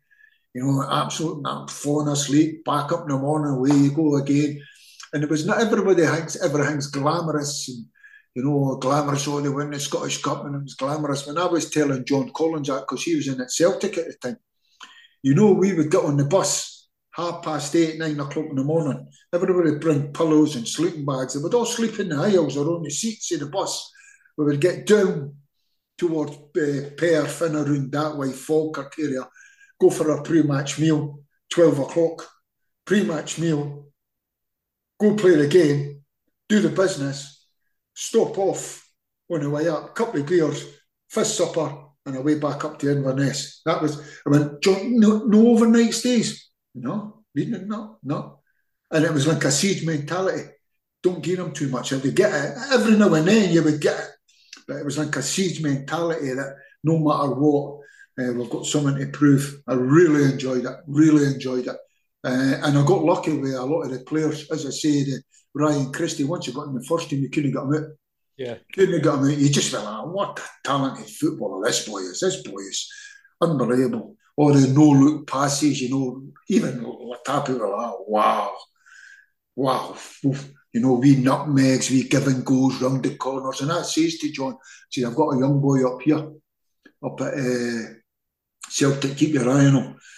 And then I always kept Ryan updated. I think Celtic, you need to keep doing the business. So it was a win-win-win-win. The club got good money for him, everybody. You don't know standing in his way. You're trying to help the guy along and all that stuff. And once again, it's great to see him going from strength to strength and playing his football in the English Premiership. I gave him his debut, same as Arfield, same as Witherspoon at Hibs. No qualms whatsoever. Says, young boys, get them in. They'll never let you do it, but you have to nurse them. They have to be gone into an environment where the senior players are looking after them, and then it's in and out. A bit brilliant. Absolutely loved it. Regret it. I should have stayed for a wee bit longer up there. I really do. I regret it. Because obviously, I think it was in 2017, you went to Rafe Rovers, and I remember at the time, John, right, when I found out you went to Rafe, I was like, how's no other club in the SPFL picking John Hughes up? Because you just won a Scottish Cup, right, the season prior, just won the Scottish Cup. And I was like, how's no one picking John Hughes up here? Because you got the CV that you've got is brilliant, and I'm not just saying that because I'm talking to you. So, see, like before you went to Rafe Rovers, was there any other like jobs that came up for you? I was trying to get down in England for a while. I got interviewed for Sheffield United, Swindon. I've actually been into, but when I was at Falkirk, I got interviewed for the Brighton job with Tony Bloom. Yeah. We met through a third party and all that, and it wasn't really an interview. It was a more how you do talking football, just through a third party as a friend. But you could tell he was picking my brains, and I was trying to get down south. And then the agent phoned and just says, listen, Raith Rovers are struggling. He says, can you go in and help them out? Just try and keep them up. And I says, aye, no bother. I've always had I've never been sort of one of them that walks about thinking that you're better than you are. And I've always had courage in my convictions. And if somebody's calling out for a hand, that's always been my character, right through, no matter what in life. If you need a hand, I'll go and, aye, no bother. You come with me, you don't have to ask me twice. So I went in there. I should have done my research a little bit. Nothing against Raith Rovers. It's probably one of my biggest disappointments because it was a right good club. But always fun when I went that way, everybody went that way. They hadn't won a game since October. I went in February. The window was closed. The goalkeepers were injured. And I had to eventually, we got a goalkeeper, but we were no money. It wasn't brilliant. We were training in a sports centre. We were training in a 70 by 50 AstroTurf, 22 players. We were lucky there was another wee cages, so we could put some players there, we could swing it around and that, but no excuses. So you're sort of saying to yourself, right, okay, we just need to get on with it. And that's probably my biggest regret, getting relegated with Raith Rovers, because it was always a club that, with me playing with Falkirk, we always tussled against Raith Rovers and always had a go against them over the years. And it's a club, and they're good people, the Fifers. And I was desperate to try and do well and keep them up. And if you look at the percentages, what I told you about Hartlepool, out of them all, that's the only percentage that never went up. It's the only percentage. It was only 14 games, mind. I think we won 5, drew 2 and lost 7. And it was difficult. It really was difficult. But we should have stayed up. We should have. We certainly should have, to make the playoffs. We should have took care of business in the playoffs. And that's one that even now still rankles with me.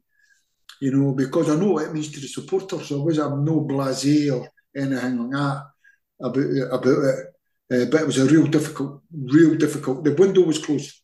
I even you're asking sort of players to go back and go. I asked the goalkeeper to go back, but when you're asking to go back because you need the money to go and duck and dive, the manager that you're speaking to is saying, "Well, Yogi, I've spent that money in my budget. Yeah, nobody's got to do you a favour." And I totally understand that. It's happened to me a few times where I've said to other manager, "I can't do it because that money I've already spent on another player." And you're trying to spin the plates and all that stuff.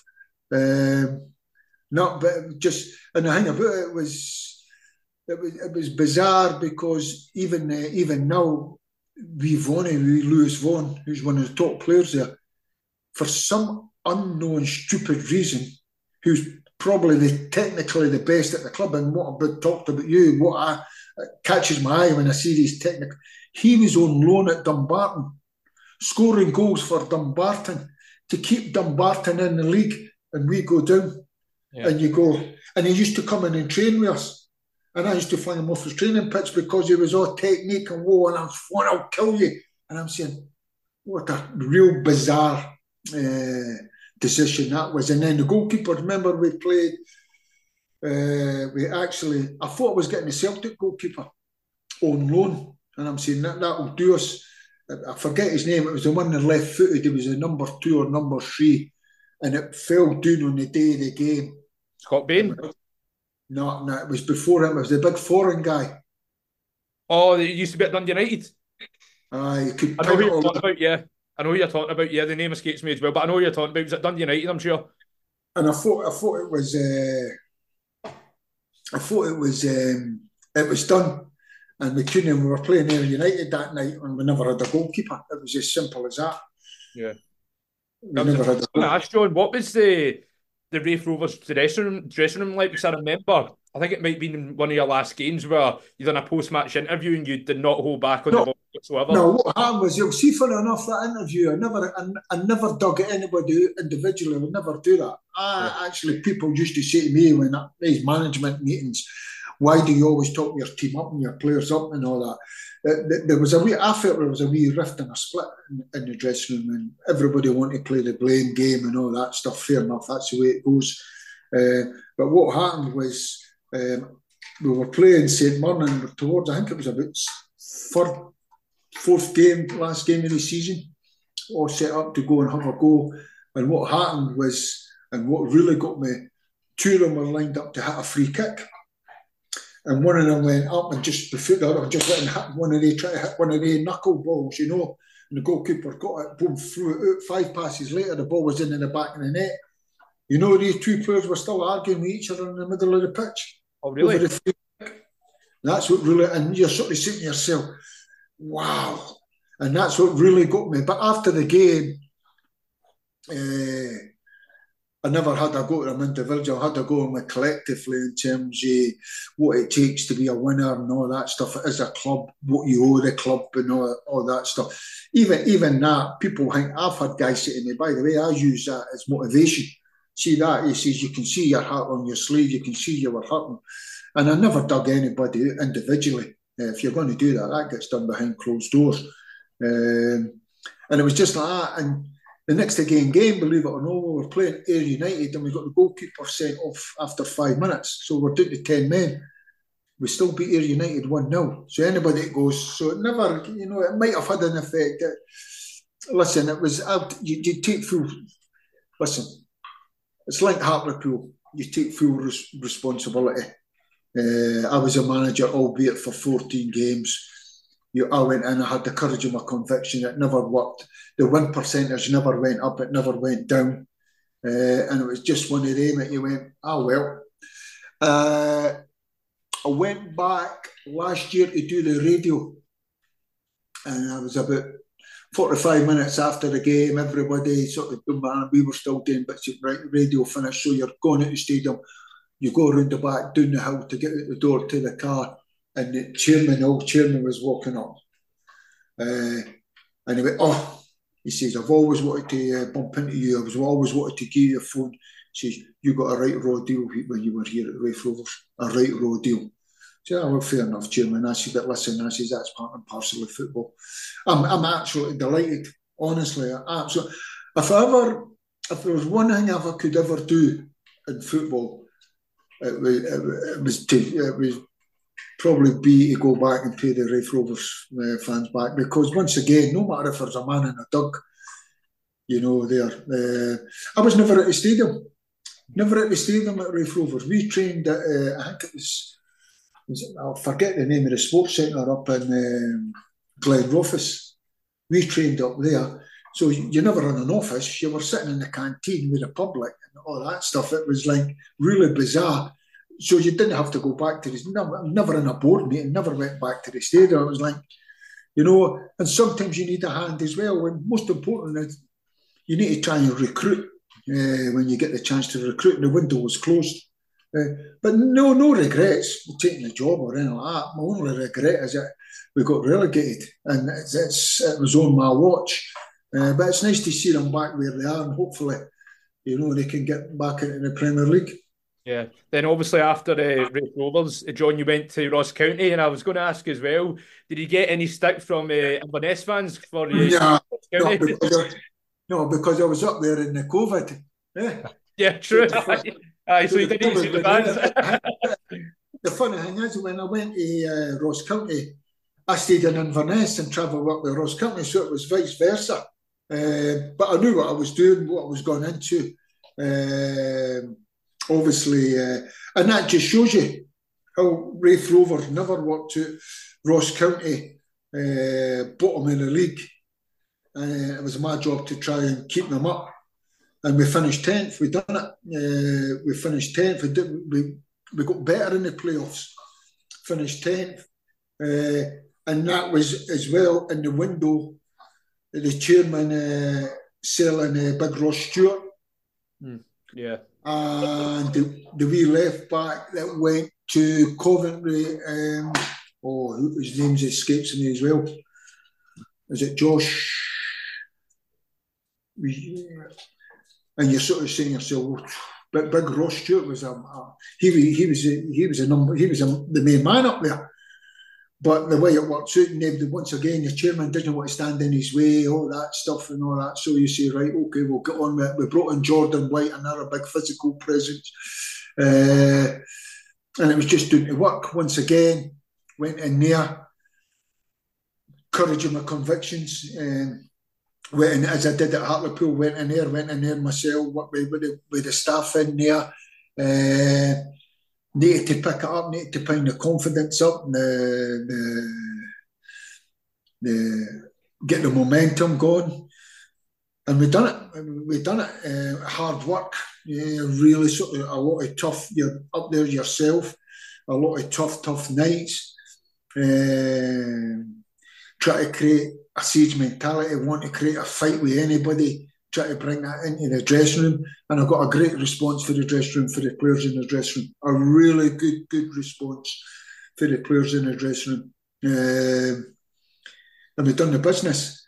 I took over for Stuart Kettlewell, and once again, bottom of the league, the win percentage was 85%, better off than the previous results. So it just shows you. But the reason I'm saying that is it never quite worked for me at Raith Rovers, where I wish it had. Yeah. I wish it had, because I see it now, and I see the AstroTurf, and I see the stadium, and all the players turn up and they get their breakfast and they go and train in the AstroTurf, and then they're in a proper environment. Never quite had that. It's not an excuse of it. It's no, I'll take full responsibility. But surely somebody says, you're talking about 14 games with the window closed. But there again, up there, I can remember going up there Christmas, and I can remember eating a pot noodle for my Christmas dinner. But that's part and parcel of football, not a hardship. You just want to get in there and get back into football and all that stuff. And got a great response for the players up there. Really did. Put a lot of trust in them.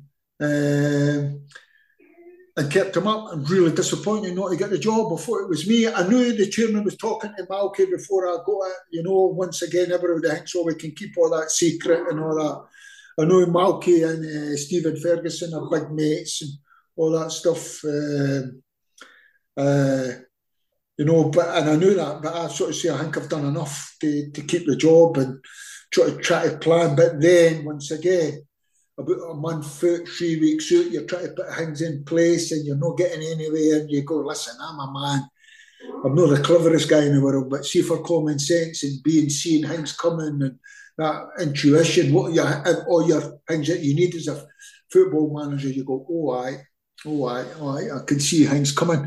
And it wasn't to be. So much so, even when I went to meet the chairman, I think it was 3-4 days after the season, I had my car parked. I didn't have to go back to my house. I was straight back home. I knew it. You feel it. And it would have been hard for the chairman, but it's like Rod Petrie and everybody else, when they're well within their rights. If they feel that they want to see the club take it a different direction, they're well within their rights to go and do that. And that was it. Disappointment, but as I say, great time up there, great success. Still keep in touch with a lot of the boys. And it's funny things how football works out. Spittle, he had fell out with Stuart, so he was sitting in the house when I went in, brought him back in. Scott, I'm going to have to let this dug out. That's no problem. No problem, mate.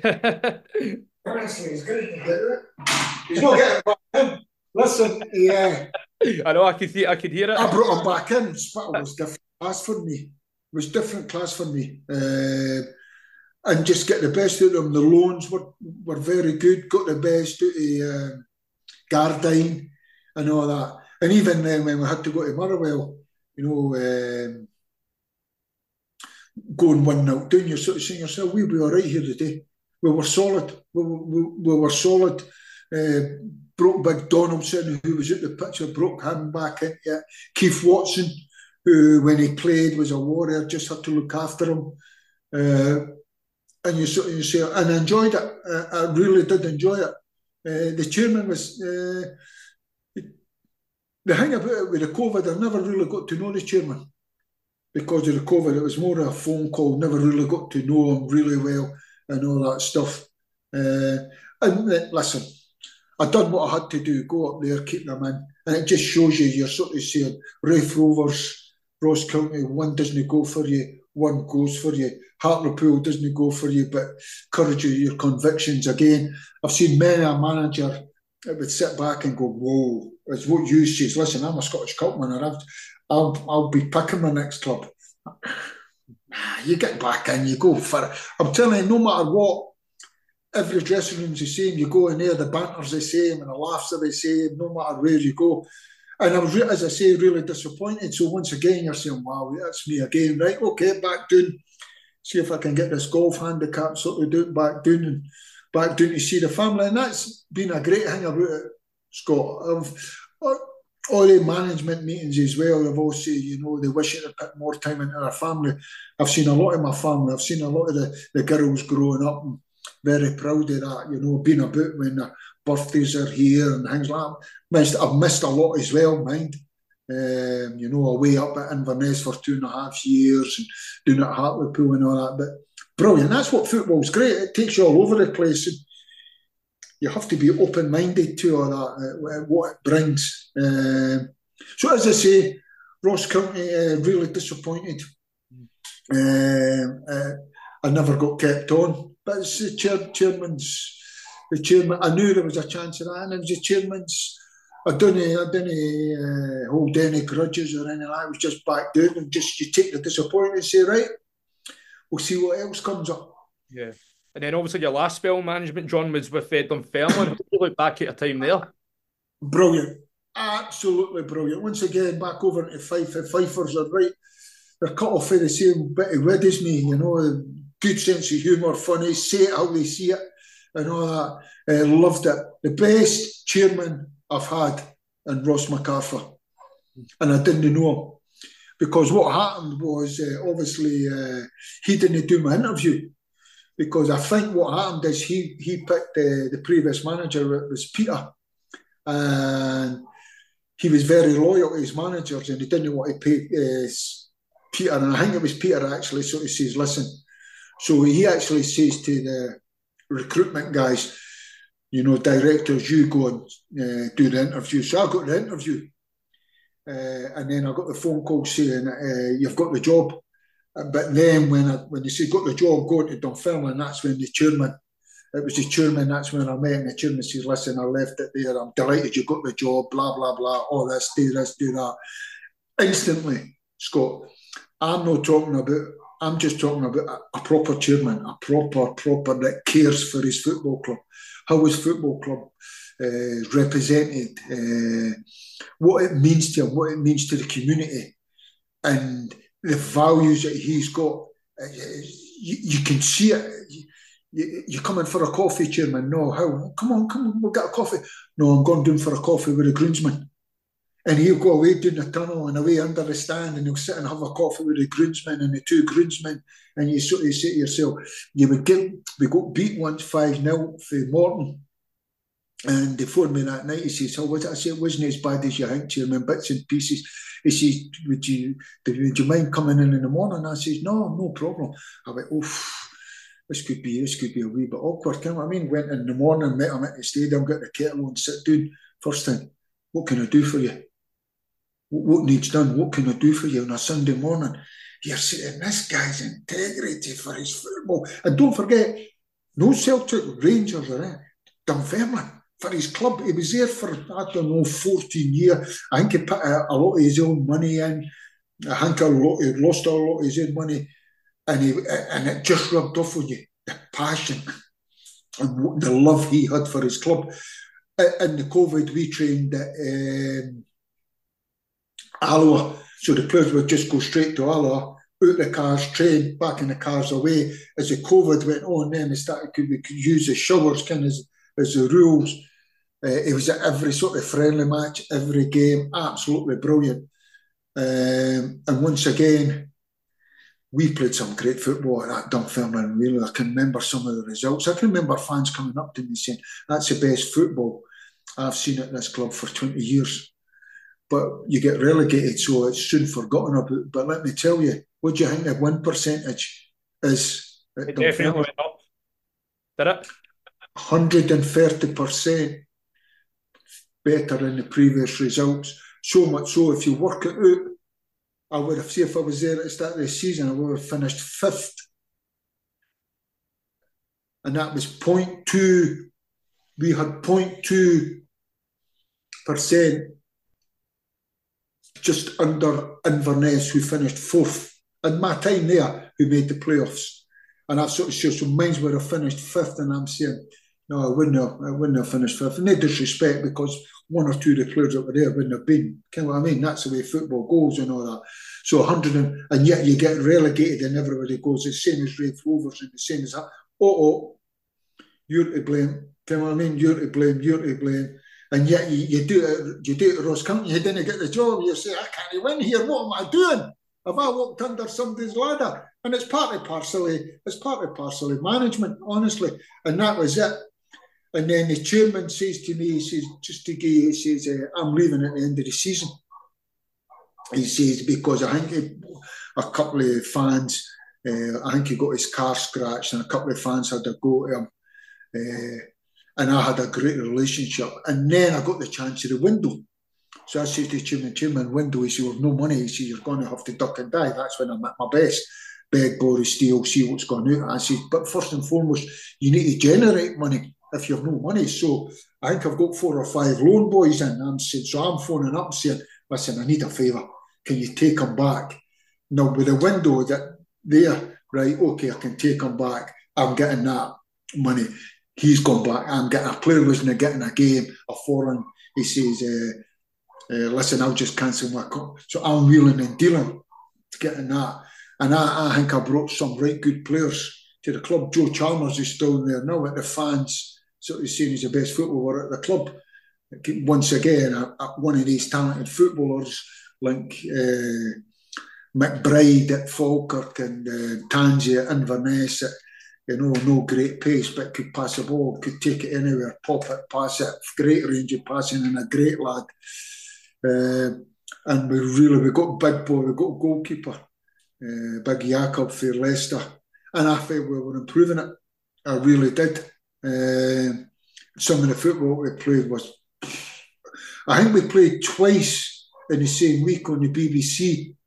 I think we beat Partick 3-0, and I think we beat Raith Rovers 2-0, and the two of them were at Dunfermline. And after it, you're getting interviewed. I did the BBC when I'm not working. So, and they're up, to be fair to them, all the pundits are saying, wow, that's proper football. It wasn't proper football. But once again, the chairman saying, I'm leaving at the end of the season and this and that. And something happened in terms of, obviously, the Germans were involved. I didn't get on great with the boy, Thomas Meggle. He was never there. It wasn't for me, and I just felt he's no my cup of tea, this guy. I was trying to duck and dive, spin the plates at Christmas time, get all the players in, which you have to do. And I got a message and everything. Listen, I was very professional. I didn't fall out with Thomas, but everything got put through Thomas, and I got a message in Thomas saying, listen, nothing will get done ins or outs without my say so. I said, well, I can't work here, it needs duck and dive.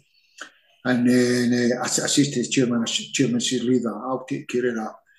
And the chairman says to Thomas, I'm still the chairman of the club, this is when I'm on my watch, this is what's happening. And I think the chairman put a dent in his nose a little bit. And then the relationship with me and Thomas, it was more me and the chairman says to me, listen, if you're not staying up, he says, I can't see you lasting here. I said, if I'm not staying up and you're not here, he says, I'll not be here. And it just worked out like that. Once again in the playoffs, honestly, have been a bugbear of mine. I need to let that cat out. Can you hear that cat? Yeah, I can. Well, it's a cat's gone out, the dog's gone. It's got to be done, John. Plus the dog and the cat.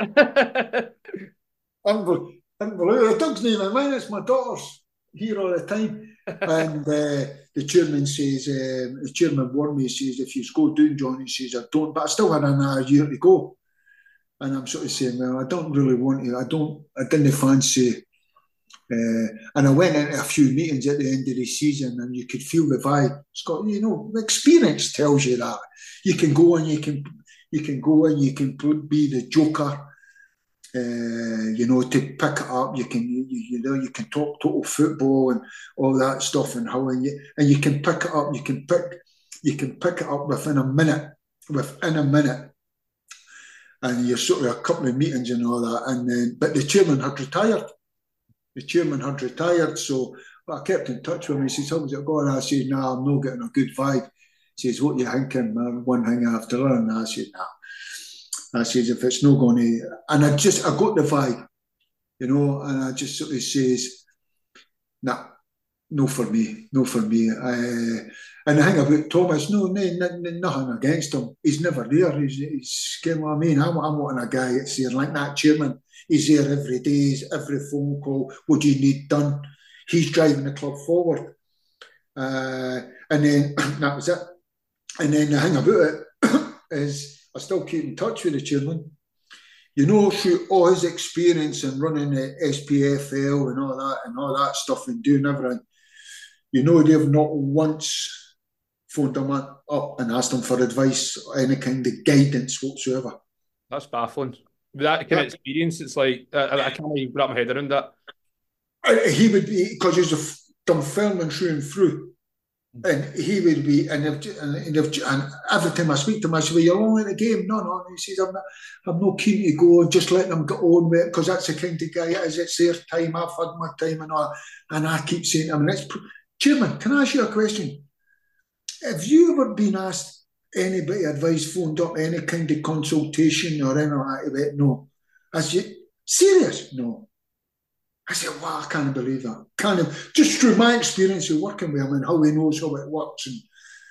And I said, "Oh, I can't believe that." And then he'll say, "Listen, because the gentleman, yes, listen, it's their time, let them get on with it. And it's sad to see where it is now.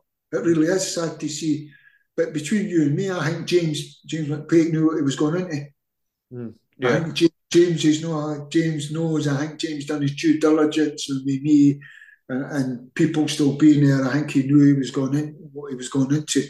And a great club, sleeping giant, absolute sleeping giant, great club, great supporters. And I'm sort of saying to myself, if I could get this one going, and if I just got the time and get this one going, this was the one. Because I would want to stay there. I was wanting to stay there. I was wanting to be there. But you need to be in an environment. When I was at Falkirk, I worked with George Craig. George Craig was my chief executive. George was different class, absolutely different class. He was into it. Where's what he's up to? Come here, used to. I need to keep my eye on used to. What he's up to? Don't worry, George. And George would say to us, he said, "I'm getting phone calls for other clubs saying, other teams that you are trying to sign their players." "Who?" "The boys only 15. That'll be under 15. You'll still get," because George, if they're not doing it right, we're going to do it right. We're going to get into everything. Beg, borrow, steal. In terms of borrow, if you look at the loans, Schmeichels, Tim Krul's, all the Arsenal boys, steal. I'll tell you the stealing, but the funny bit, we had a kit man who is now the kit man at, no, I better not say. And he used to say to the strikers, back in the day, it was a mitre ball, and every team had their logo on it. Yeah. He used to say to the strikers, because the warm-up before, "I bet you I get more balls and you get goals." So we would turn up at training on a Monday morning and say we were playing Motherwell or Aberdeen. He would roll out 2 Aberdeen balls, Aberdeen's one with a crest on them. "There's another 2, that's 2, and he would mark them up and all that stuff. But we're into everything. The Puma guy wouldn't have come to us last because of our attention to detail, what we were wanting of him. We're talking about, the wee slit up the side of the shorts. Aye. Yeah. That's a slit up the side of the shorts. We were wanting 3 strips, we were wanting all the colours, we were wanting all the training kit, and I was just like, "See, you guys." He says, "I go to all the clubs and do all the stuff." He says, "You guys are unbelievable." We were into everything. And that was it. As I say, in Dunfermline, I look at it now, I'm still a big Dunfermline supporter, still keep in touch with that chairman. He had a real sort of his love for the club a real sort of profound effect on me. And I really do wish him all the best. I really do. I'm hoping that, obviously, with the Germans, with the chairman and all that, and selling to the Germans, I'm hoping that they do what's best for Dunfermline and invest in it and give James a chance to get that club. Because the manager, it takes that club back into the SPL. It's going to be, got to be a legend status, because that's definitely SPL status, that's for sure. And don't forget, the chairman, when I was here at my time, the chairman, they bought the servicemen's club down at Rosyth. Yes. It's a big, and they bought that, and that already had changing facilities and pitches, but it needed total gutted. And that was his, he was got to do that and build the academy and AstroTurf and grass pitches and all that stuff there, and he was that. And I think they started building the AstroTurf, but I don't think they went into the building. But the chairman, being the chairman, trust me, he calls up that many favours in Dunfermline. He would have had that getting done, that would have been finished if he was still there. And it's just wee things like that when you look and you go, it's sad, because there's only one team suffer. The only people that suffer, is the supporters. It's the supporters that suffer. It's nobody else. Everybody runs football clubs and all that, but it's the supporters.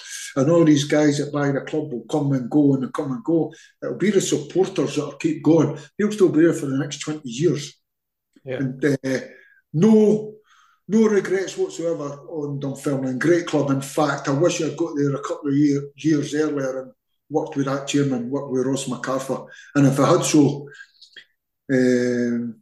well, the stats tell you 130%. We'd have finished fifth. But once again, Scott, how do you get out of that? I'm no one of these guys. I know I'm doing it now, and you'll say, well, you're a hypocrite because I'm doing it now, because I'm talking to you and I've got a platform and you'll probably put it out there and people will look at it. I don't do the dance. All the networking and all the dance and this and that, and can I get tickets and make sure you're sitting in a boardroom and sitting in the... If I'm going to a football game, I'll be at the back of the stand. I don't do it, and everybody says to me, you need to do it. If you want back in, you need to get your face shown. I don't do it, and I'm sort of saying, and I don't know if it's old school upbringing, bit of pride, a bit of all that stuff, but going back on what you're saying, surely if they're looking for a manager, they do their due diligence and they say, look at this guy's CV.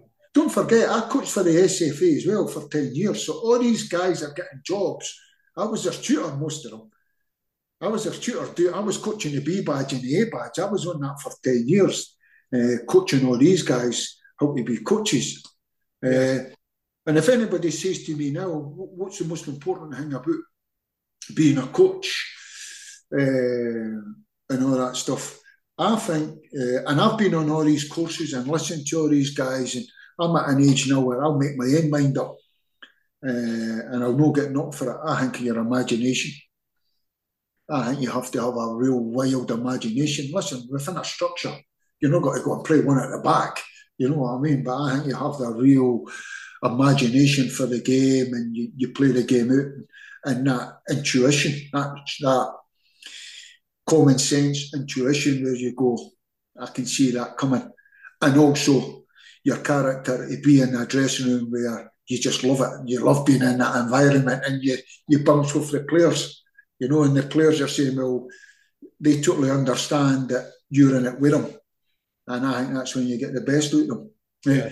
Regrets, only one, only not two.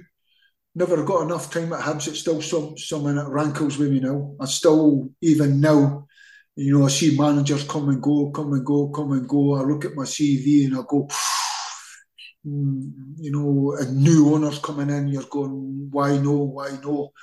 And, if I've done something wrong, if I've pissed in somebody's chips or something, I don't know. You know what I mean? Well, yeah. I don't know. But there again, I say, well, if your face doesn't fit, right, fair enough. Plus also the brand of football that my teams play. Don't forget, I left Hibs and went away and proved that I could be a successful manager and play a brand of football. Even at Ross County, I took my Ross County up there, up to East Road, and battered them 2-0. Well, never battered them, but beat them 2-0. When we were right under the cosh. And you're sort of looking at that. And then I sit back and go, well, if it's not for you and your face doesn't fit, then so. But then again, I say to myself, I don't do the dance. I don't self-promote. But there again, I'm sitting doing this, and you're sort of saying, and then I'm sort of saying, will I get back in? 100% I'll get back in. 100% I'll get back in. And when I get back in, if I get working with the right people and get the right tools, then I think I'll get success again. If it's no success, it'll be a brand of football that I think if you know your football and you're a supporter of a club and you know what you're watching, you'll go, wow, that's good stuff. I like watching that. And if it's no, I don't lose sleep. Honestly, I get on with life. I enjoy being Yogi Hughes. I do, honestly.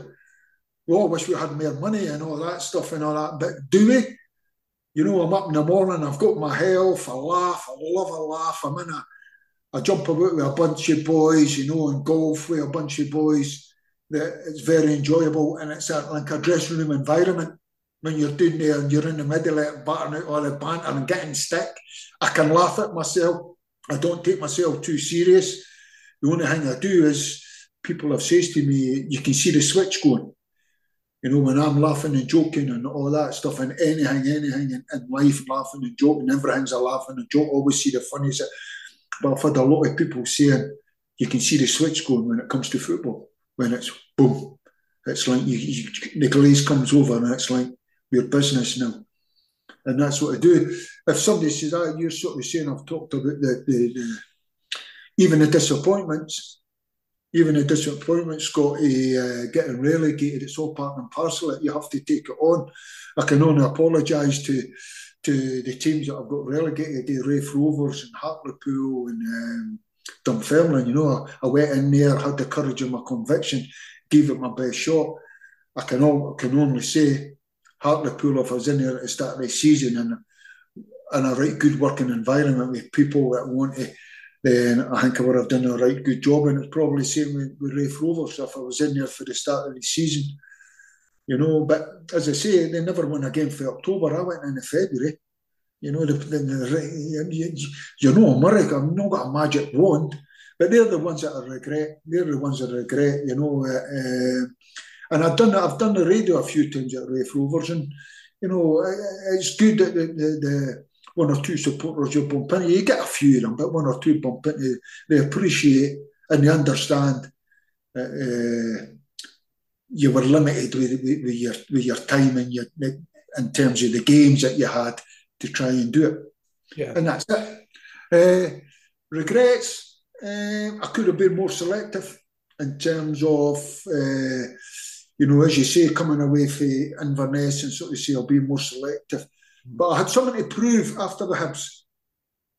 After the Hibs and losing my job at Hibs and getting fourth and getting them into Europe, I always felt I had something to prove. And I think going up to Inverness and getting the 2 cup finals and getting them third in the league and playing a brand of football and young players making their debut, I've always sort of said, there you go, Hibs, that's what you could have had if I had got longer there, because Hibs were my team. And even now, with that CV, you sort of say to yourself, hello, but listen, if it's not going to be, it's not going to be. I don't, as I say, football's football. You're looking at Michael Whale, 12 games and other ones, and you're looking at Jurgen Klopp, and I can totally understand that. It's because when I'm in, so cutthroat football, John, as you know, it's just managers do not get any time nowadays. Like, I think maybe 15, 20 years ago, maybe a bit more, but nowadays, like, football owners are just so quick to just pull the trigger. Like, they're trigger happy when it comes to if a team go a bad run for about 3 or 4 games, especially up in Glasgow, it's like, no, that's it. I need to change your manager. And the thing about it, I've got a real obsessive character. Like, I hurt my back, and I went into the gym and started rehabbing my core, my back, and all that. Before you know it, 2 years later, I've went from 13 and a half stone to 16 stone, 6 days a week, 6 meals a day, thinking I'm going to be a bodybuilder. Oh, this is brilliant, great, away out there. And then I'm sort of saying to myself, 2.5, 3 years later, I'm sort of saying, oh, I'm going to take the golf up again. And then I couldn't swing the club, full of inflammation, right? I'm going on a diet, right? I'm going to get into all the mobility, get the golf, playing golf, practicing golf, thinking I'm going to be in the open. That's obsessive. And then the next thing, cycling, right? What do you have to do to cycling, right? Cycling, I'm getting me fit, right? But to get up the hills, it's weight ratio and all that stuff, and right? And before you know it, I'm away back down to 13 and a half stone just for the cycling so I can fly up the hills and you can get on the pedals. Real obsessive. And it's the same with the football. When I go in, nobody sees me. I'm 24/7. Where are you? I'm away watching the football. I'm away here. What are you doing 24/7? If I'm on the golf course when I'm football managing, I think I'm cheating. And that's just, I don't know what it is. It's just that mindset. I cannot for the life of me.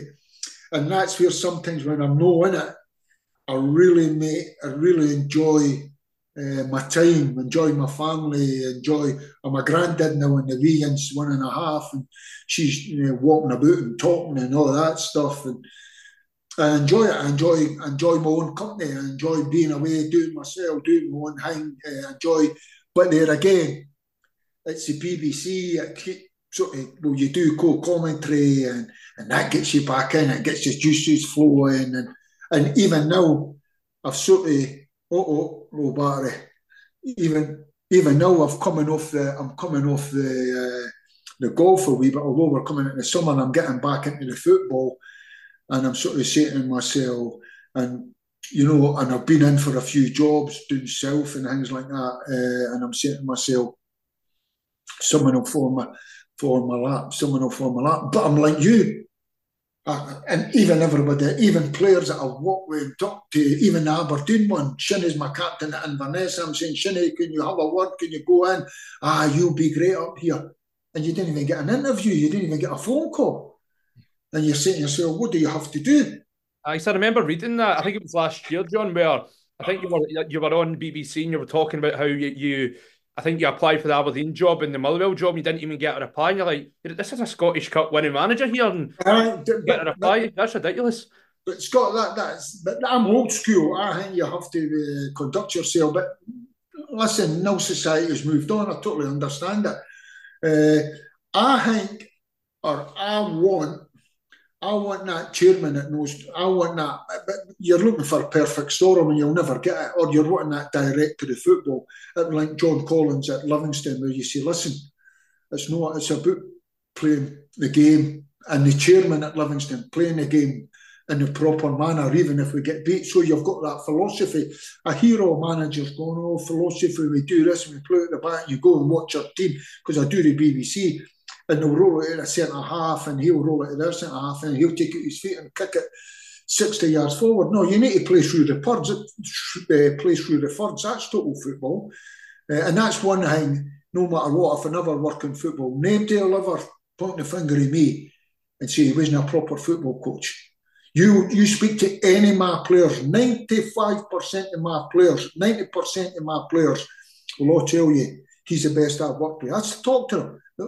How are you knowing football? Gaff, you're the best I've had. How are you knowing football? Just the way you see the game and you want the game to be played, and players just, for some unknown reason, you stimulate them. And once you stimulate them, you've got them.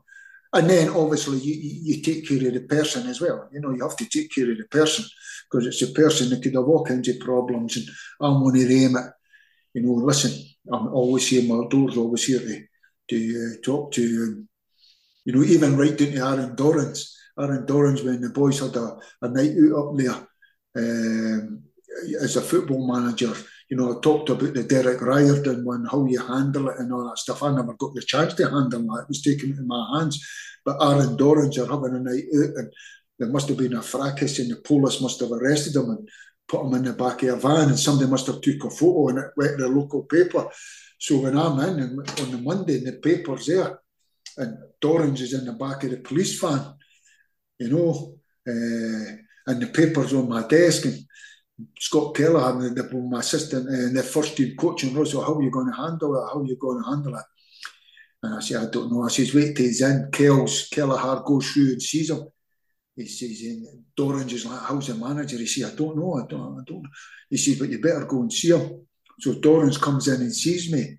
And I've got the paper. I says, what's this? I says, tell me. He says, well, we were up and something happened. He says, nothing. He says, but the police, I got arrested. He says, I was being loud and all that stuff. He says, but nothing happened. And I'm looking at the photo and I'm looking, he's got the most ridiculous clobber on I've ever seen. I said, by any chance, was it the fashion police? You know what I mean? And it just totally diffused the whole situation. It totally diffused it. And he started laughing, I started laughing. All my staff, they're all laughing, right? And Doran just looked at me and just went like that. Shook his head. I said, listen, Ryan, forget it. We've all been there. We've all been there. Just got on with your football. And you could see him just go, if they say this is the kind of manager I want, you know. And it was Doran that played a massive part in the Scottish Cup final. He went on that wee mazy run and toe poked it for his partner, Marley Watkins, to come in. And it's just the banter. And I love it. I love it. I miss it. I miss it. And I'm going to tell you something now, Scott, I've still got another 10 years in me. Yeah. But you definitely do, John. You definitely do. Like, yeah, because obviously you're still in the prime of your career as well. Yeah. And I'm like you, I'm baffled as well. I'm like you as well. As you say, you're not even getting a sniff. No disrespect or to any of the clubs or any managers or any young coaches, everybody batter in. I'm all for young coaches getting a chance. But you're saying to yourself, oh, come on. Even an interview. I mean, if I sit down and get an interview and it's getting done right, and the way I'm talking to you, surely in the interview process, they would be saying, tell me how you done that. Well, this is how I've done that. If I'm telling them how I'm doing it and going into more into detail and all that, surely if I was an interviewee, I'd be saying to myself, I'm wanting that at my club. Wanting that at a club. But you never get a chance. Even a director's role of football. The director's role at football at Hibs were struggling at the time. They says, we're looking for a Scottish guy. It's been in the Scottish game, this, that, next time. It's Scottish, good recruitment. And I went, I tick all the boxes. Made a few phone calls, put the CV in, never heard anything from them for 2.5 months. The results picked up. And then I was doing a podcast or something, and I says about the Aberdeen Motherwell, how disappointed it is not to get an interview, you know, it's just common courtesy or a reply, and I says it about Hibs. Next again day, I got a 2-line email saying you've not made the interview process, thanks very much.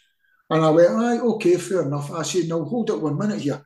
Born bred Leafer, captain the club, managed the club, right, done no bad. Maybe that deserves a phone call. Yeah. Right? They'll be inundated. But I don't think they'll have what I've just said. You know what I mean? And then there again, you go, well, fair enough. That's the way it goes. That's the way the cookie crumbles. And once again, I'll still be here in the next 20 years watching Hibs, you know, when that's come and gone. And there again, you look at it and you go, you look at it and you say, even in the Hibs, with all the managers, you know, 5, 6 managers, and you go, why not want to sit down and have a chat? Yeah, I know. It doesn't make sense to me. Like, I just can't get my head around it, because also as well, like as you were saying there, your first spell at Hibs done well the first season. Then obviously in the second season, what was it? You were saying it was Stokes that got Stokes. Yeah, he left on a deadline day, and you didn't have time to get a replacement in. So it was like obstacles like that you had to deal with. Oh, definitely. But once again, I'll always be, to be the manager of Hibs, I'll always be, in debt to Rod Petrie for giving me that job. He could have went elsewhere, you know. But definitely, that's one that hurts me, that one, and Rafe Rovers. That's definitely, and obviously Dunfermline.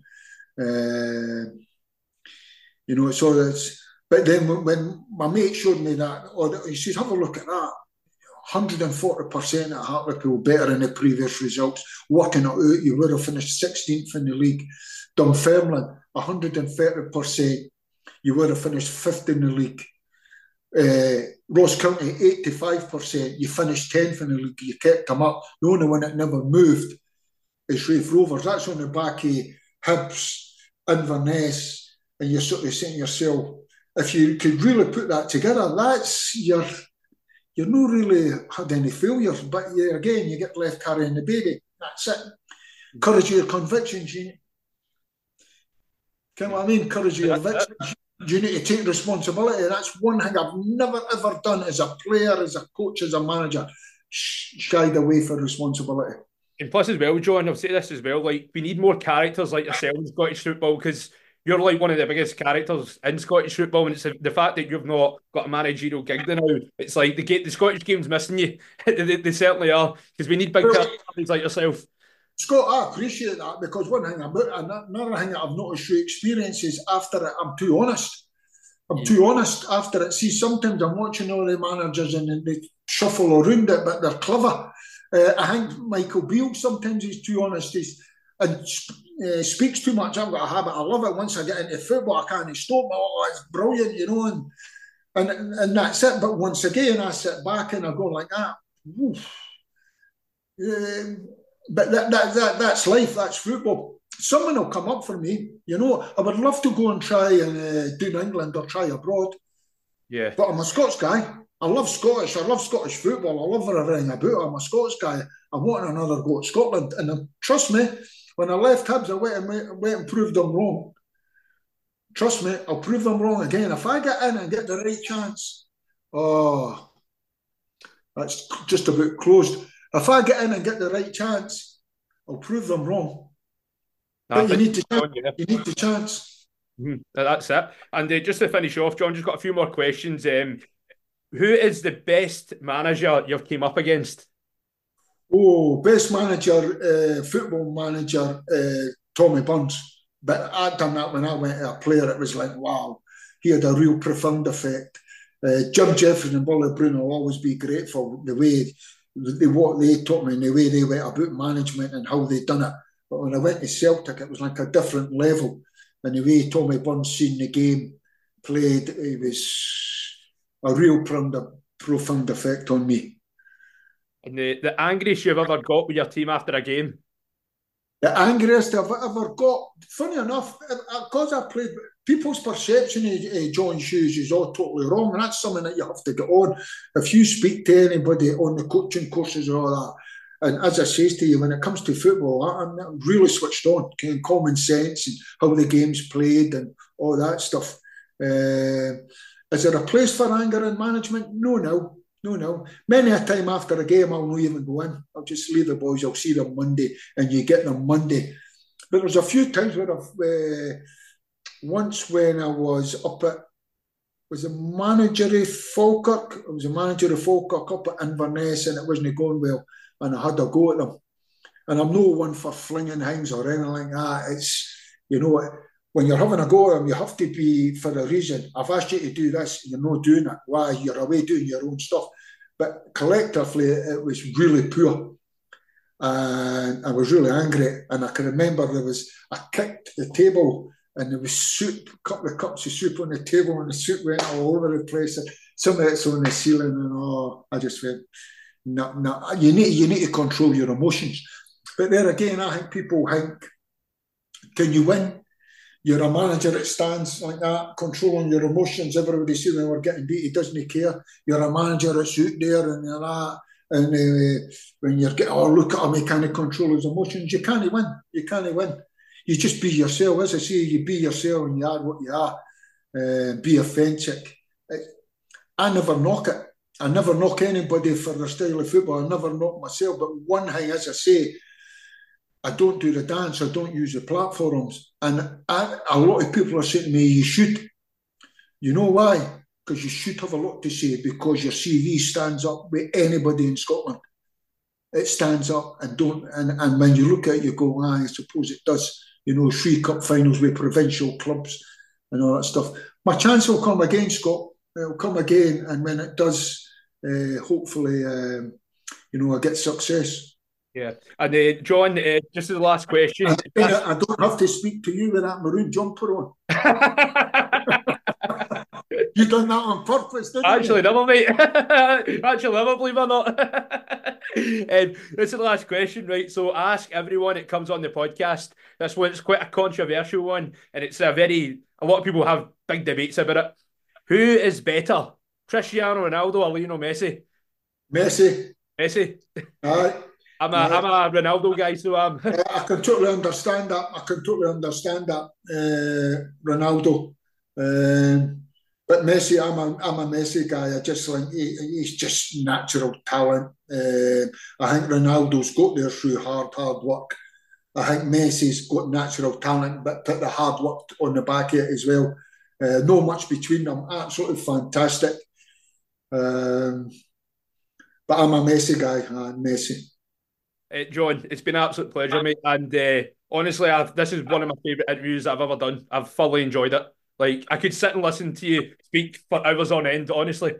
Well, see, Scott, see when we're in the football and the training and all that's finished, this is what it's like. We're on a tactics board. I took when we were up in Inverness and eventually Russell left and Chipper come in. I would shout and Chipper. Honestly, my coffee table was a tactics board. Honestly, and I Chipper, and he'd come down in his pajamas. What about this? See if you've done this. What about this? What?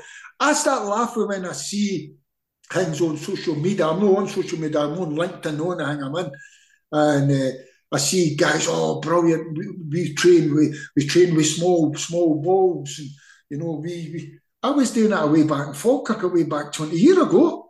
We on the rondo, then we were flinging a wee tennis ball and wee balls and the rondo that and back into the big ones and all the rest. And I'm sort of saying, were we ahead of our time? And then proof in the pudding. Proof in the pudding is some of the football we played at Falkirk and the clubs I was at was unbelievable. And the players aside, you know, when I go back to my Falkirk, one of the players I'm not talking about is Burton O'Brien. Remember Burton O'Brien played for St. Bern? Yes, I do. Jeez, I went down to watch him at Sheffield, and I was in there for 20 minutes, and I just seen him get a ball, had a 30-yard diagonal pass. Right, I got up and went out. I says, "He'll do me." And eventually I got him ducking and diving on the phone, no like, "Oh, come and sign." I says, "It's total football." And when they come to me, I'm not telling them lies. I've seen total footballers gone to clubs that don't play their style of play, and I'm saying, why are you going there? You've not got a game, and that manager plays a different style. And I just think, you've gone about Ronaldo, Messi, I just think nowadays, where you look at what's going on, I think Celtic and Rangers are way in front, but I watch a lot of English stuff. Man City, Brighton, Liverpool, you know, all these, and then over in Germany, you know, you're sort of seeing, wow, real top football. And you know, I think I'm that kind of football guy, and I want to bring all that back into Scotland, and hopefully I'll get the chance. Thank you very much for listening to the show. If you want to listen to more episodes of ScotScore, they are available on Apple Podcasts and SoundCloud. Until next time, take care, and we'll see you soon.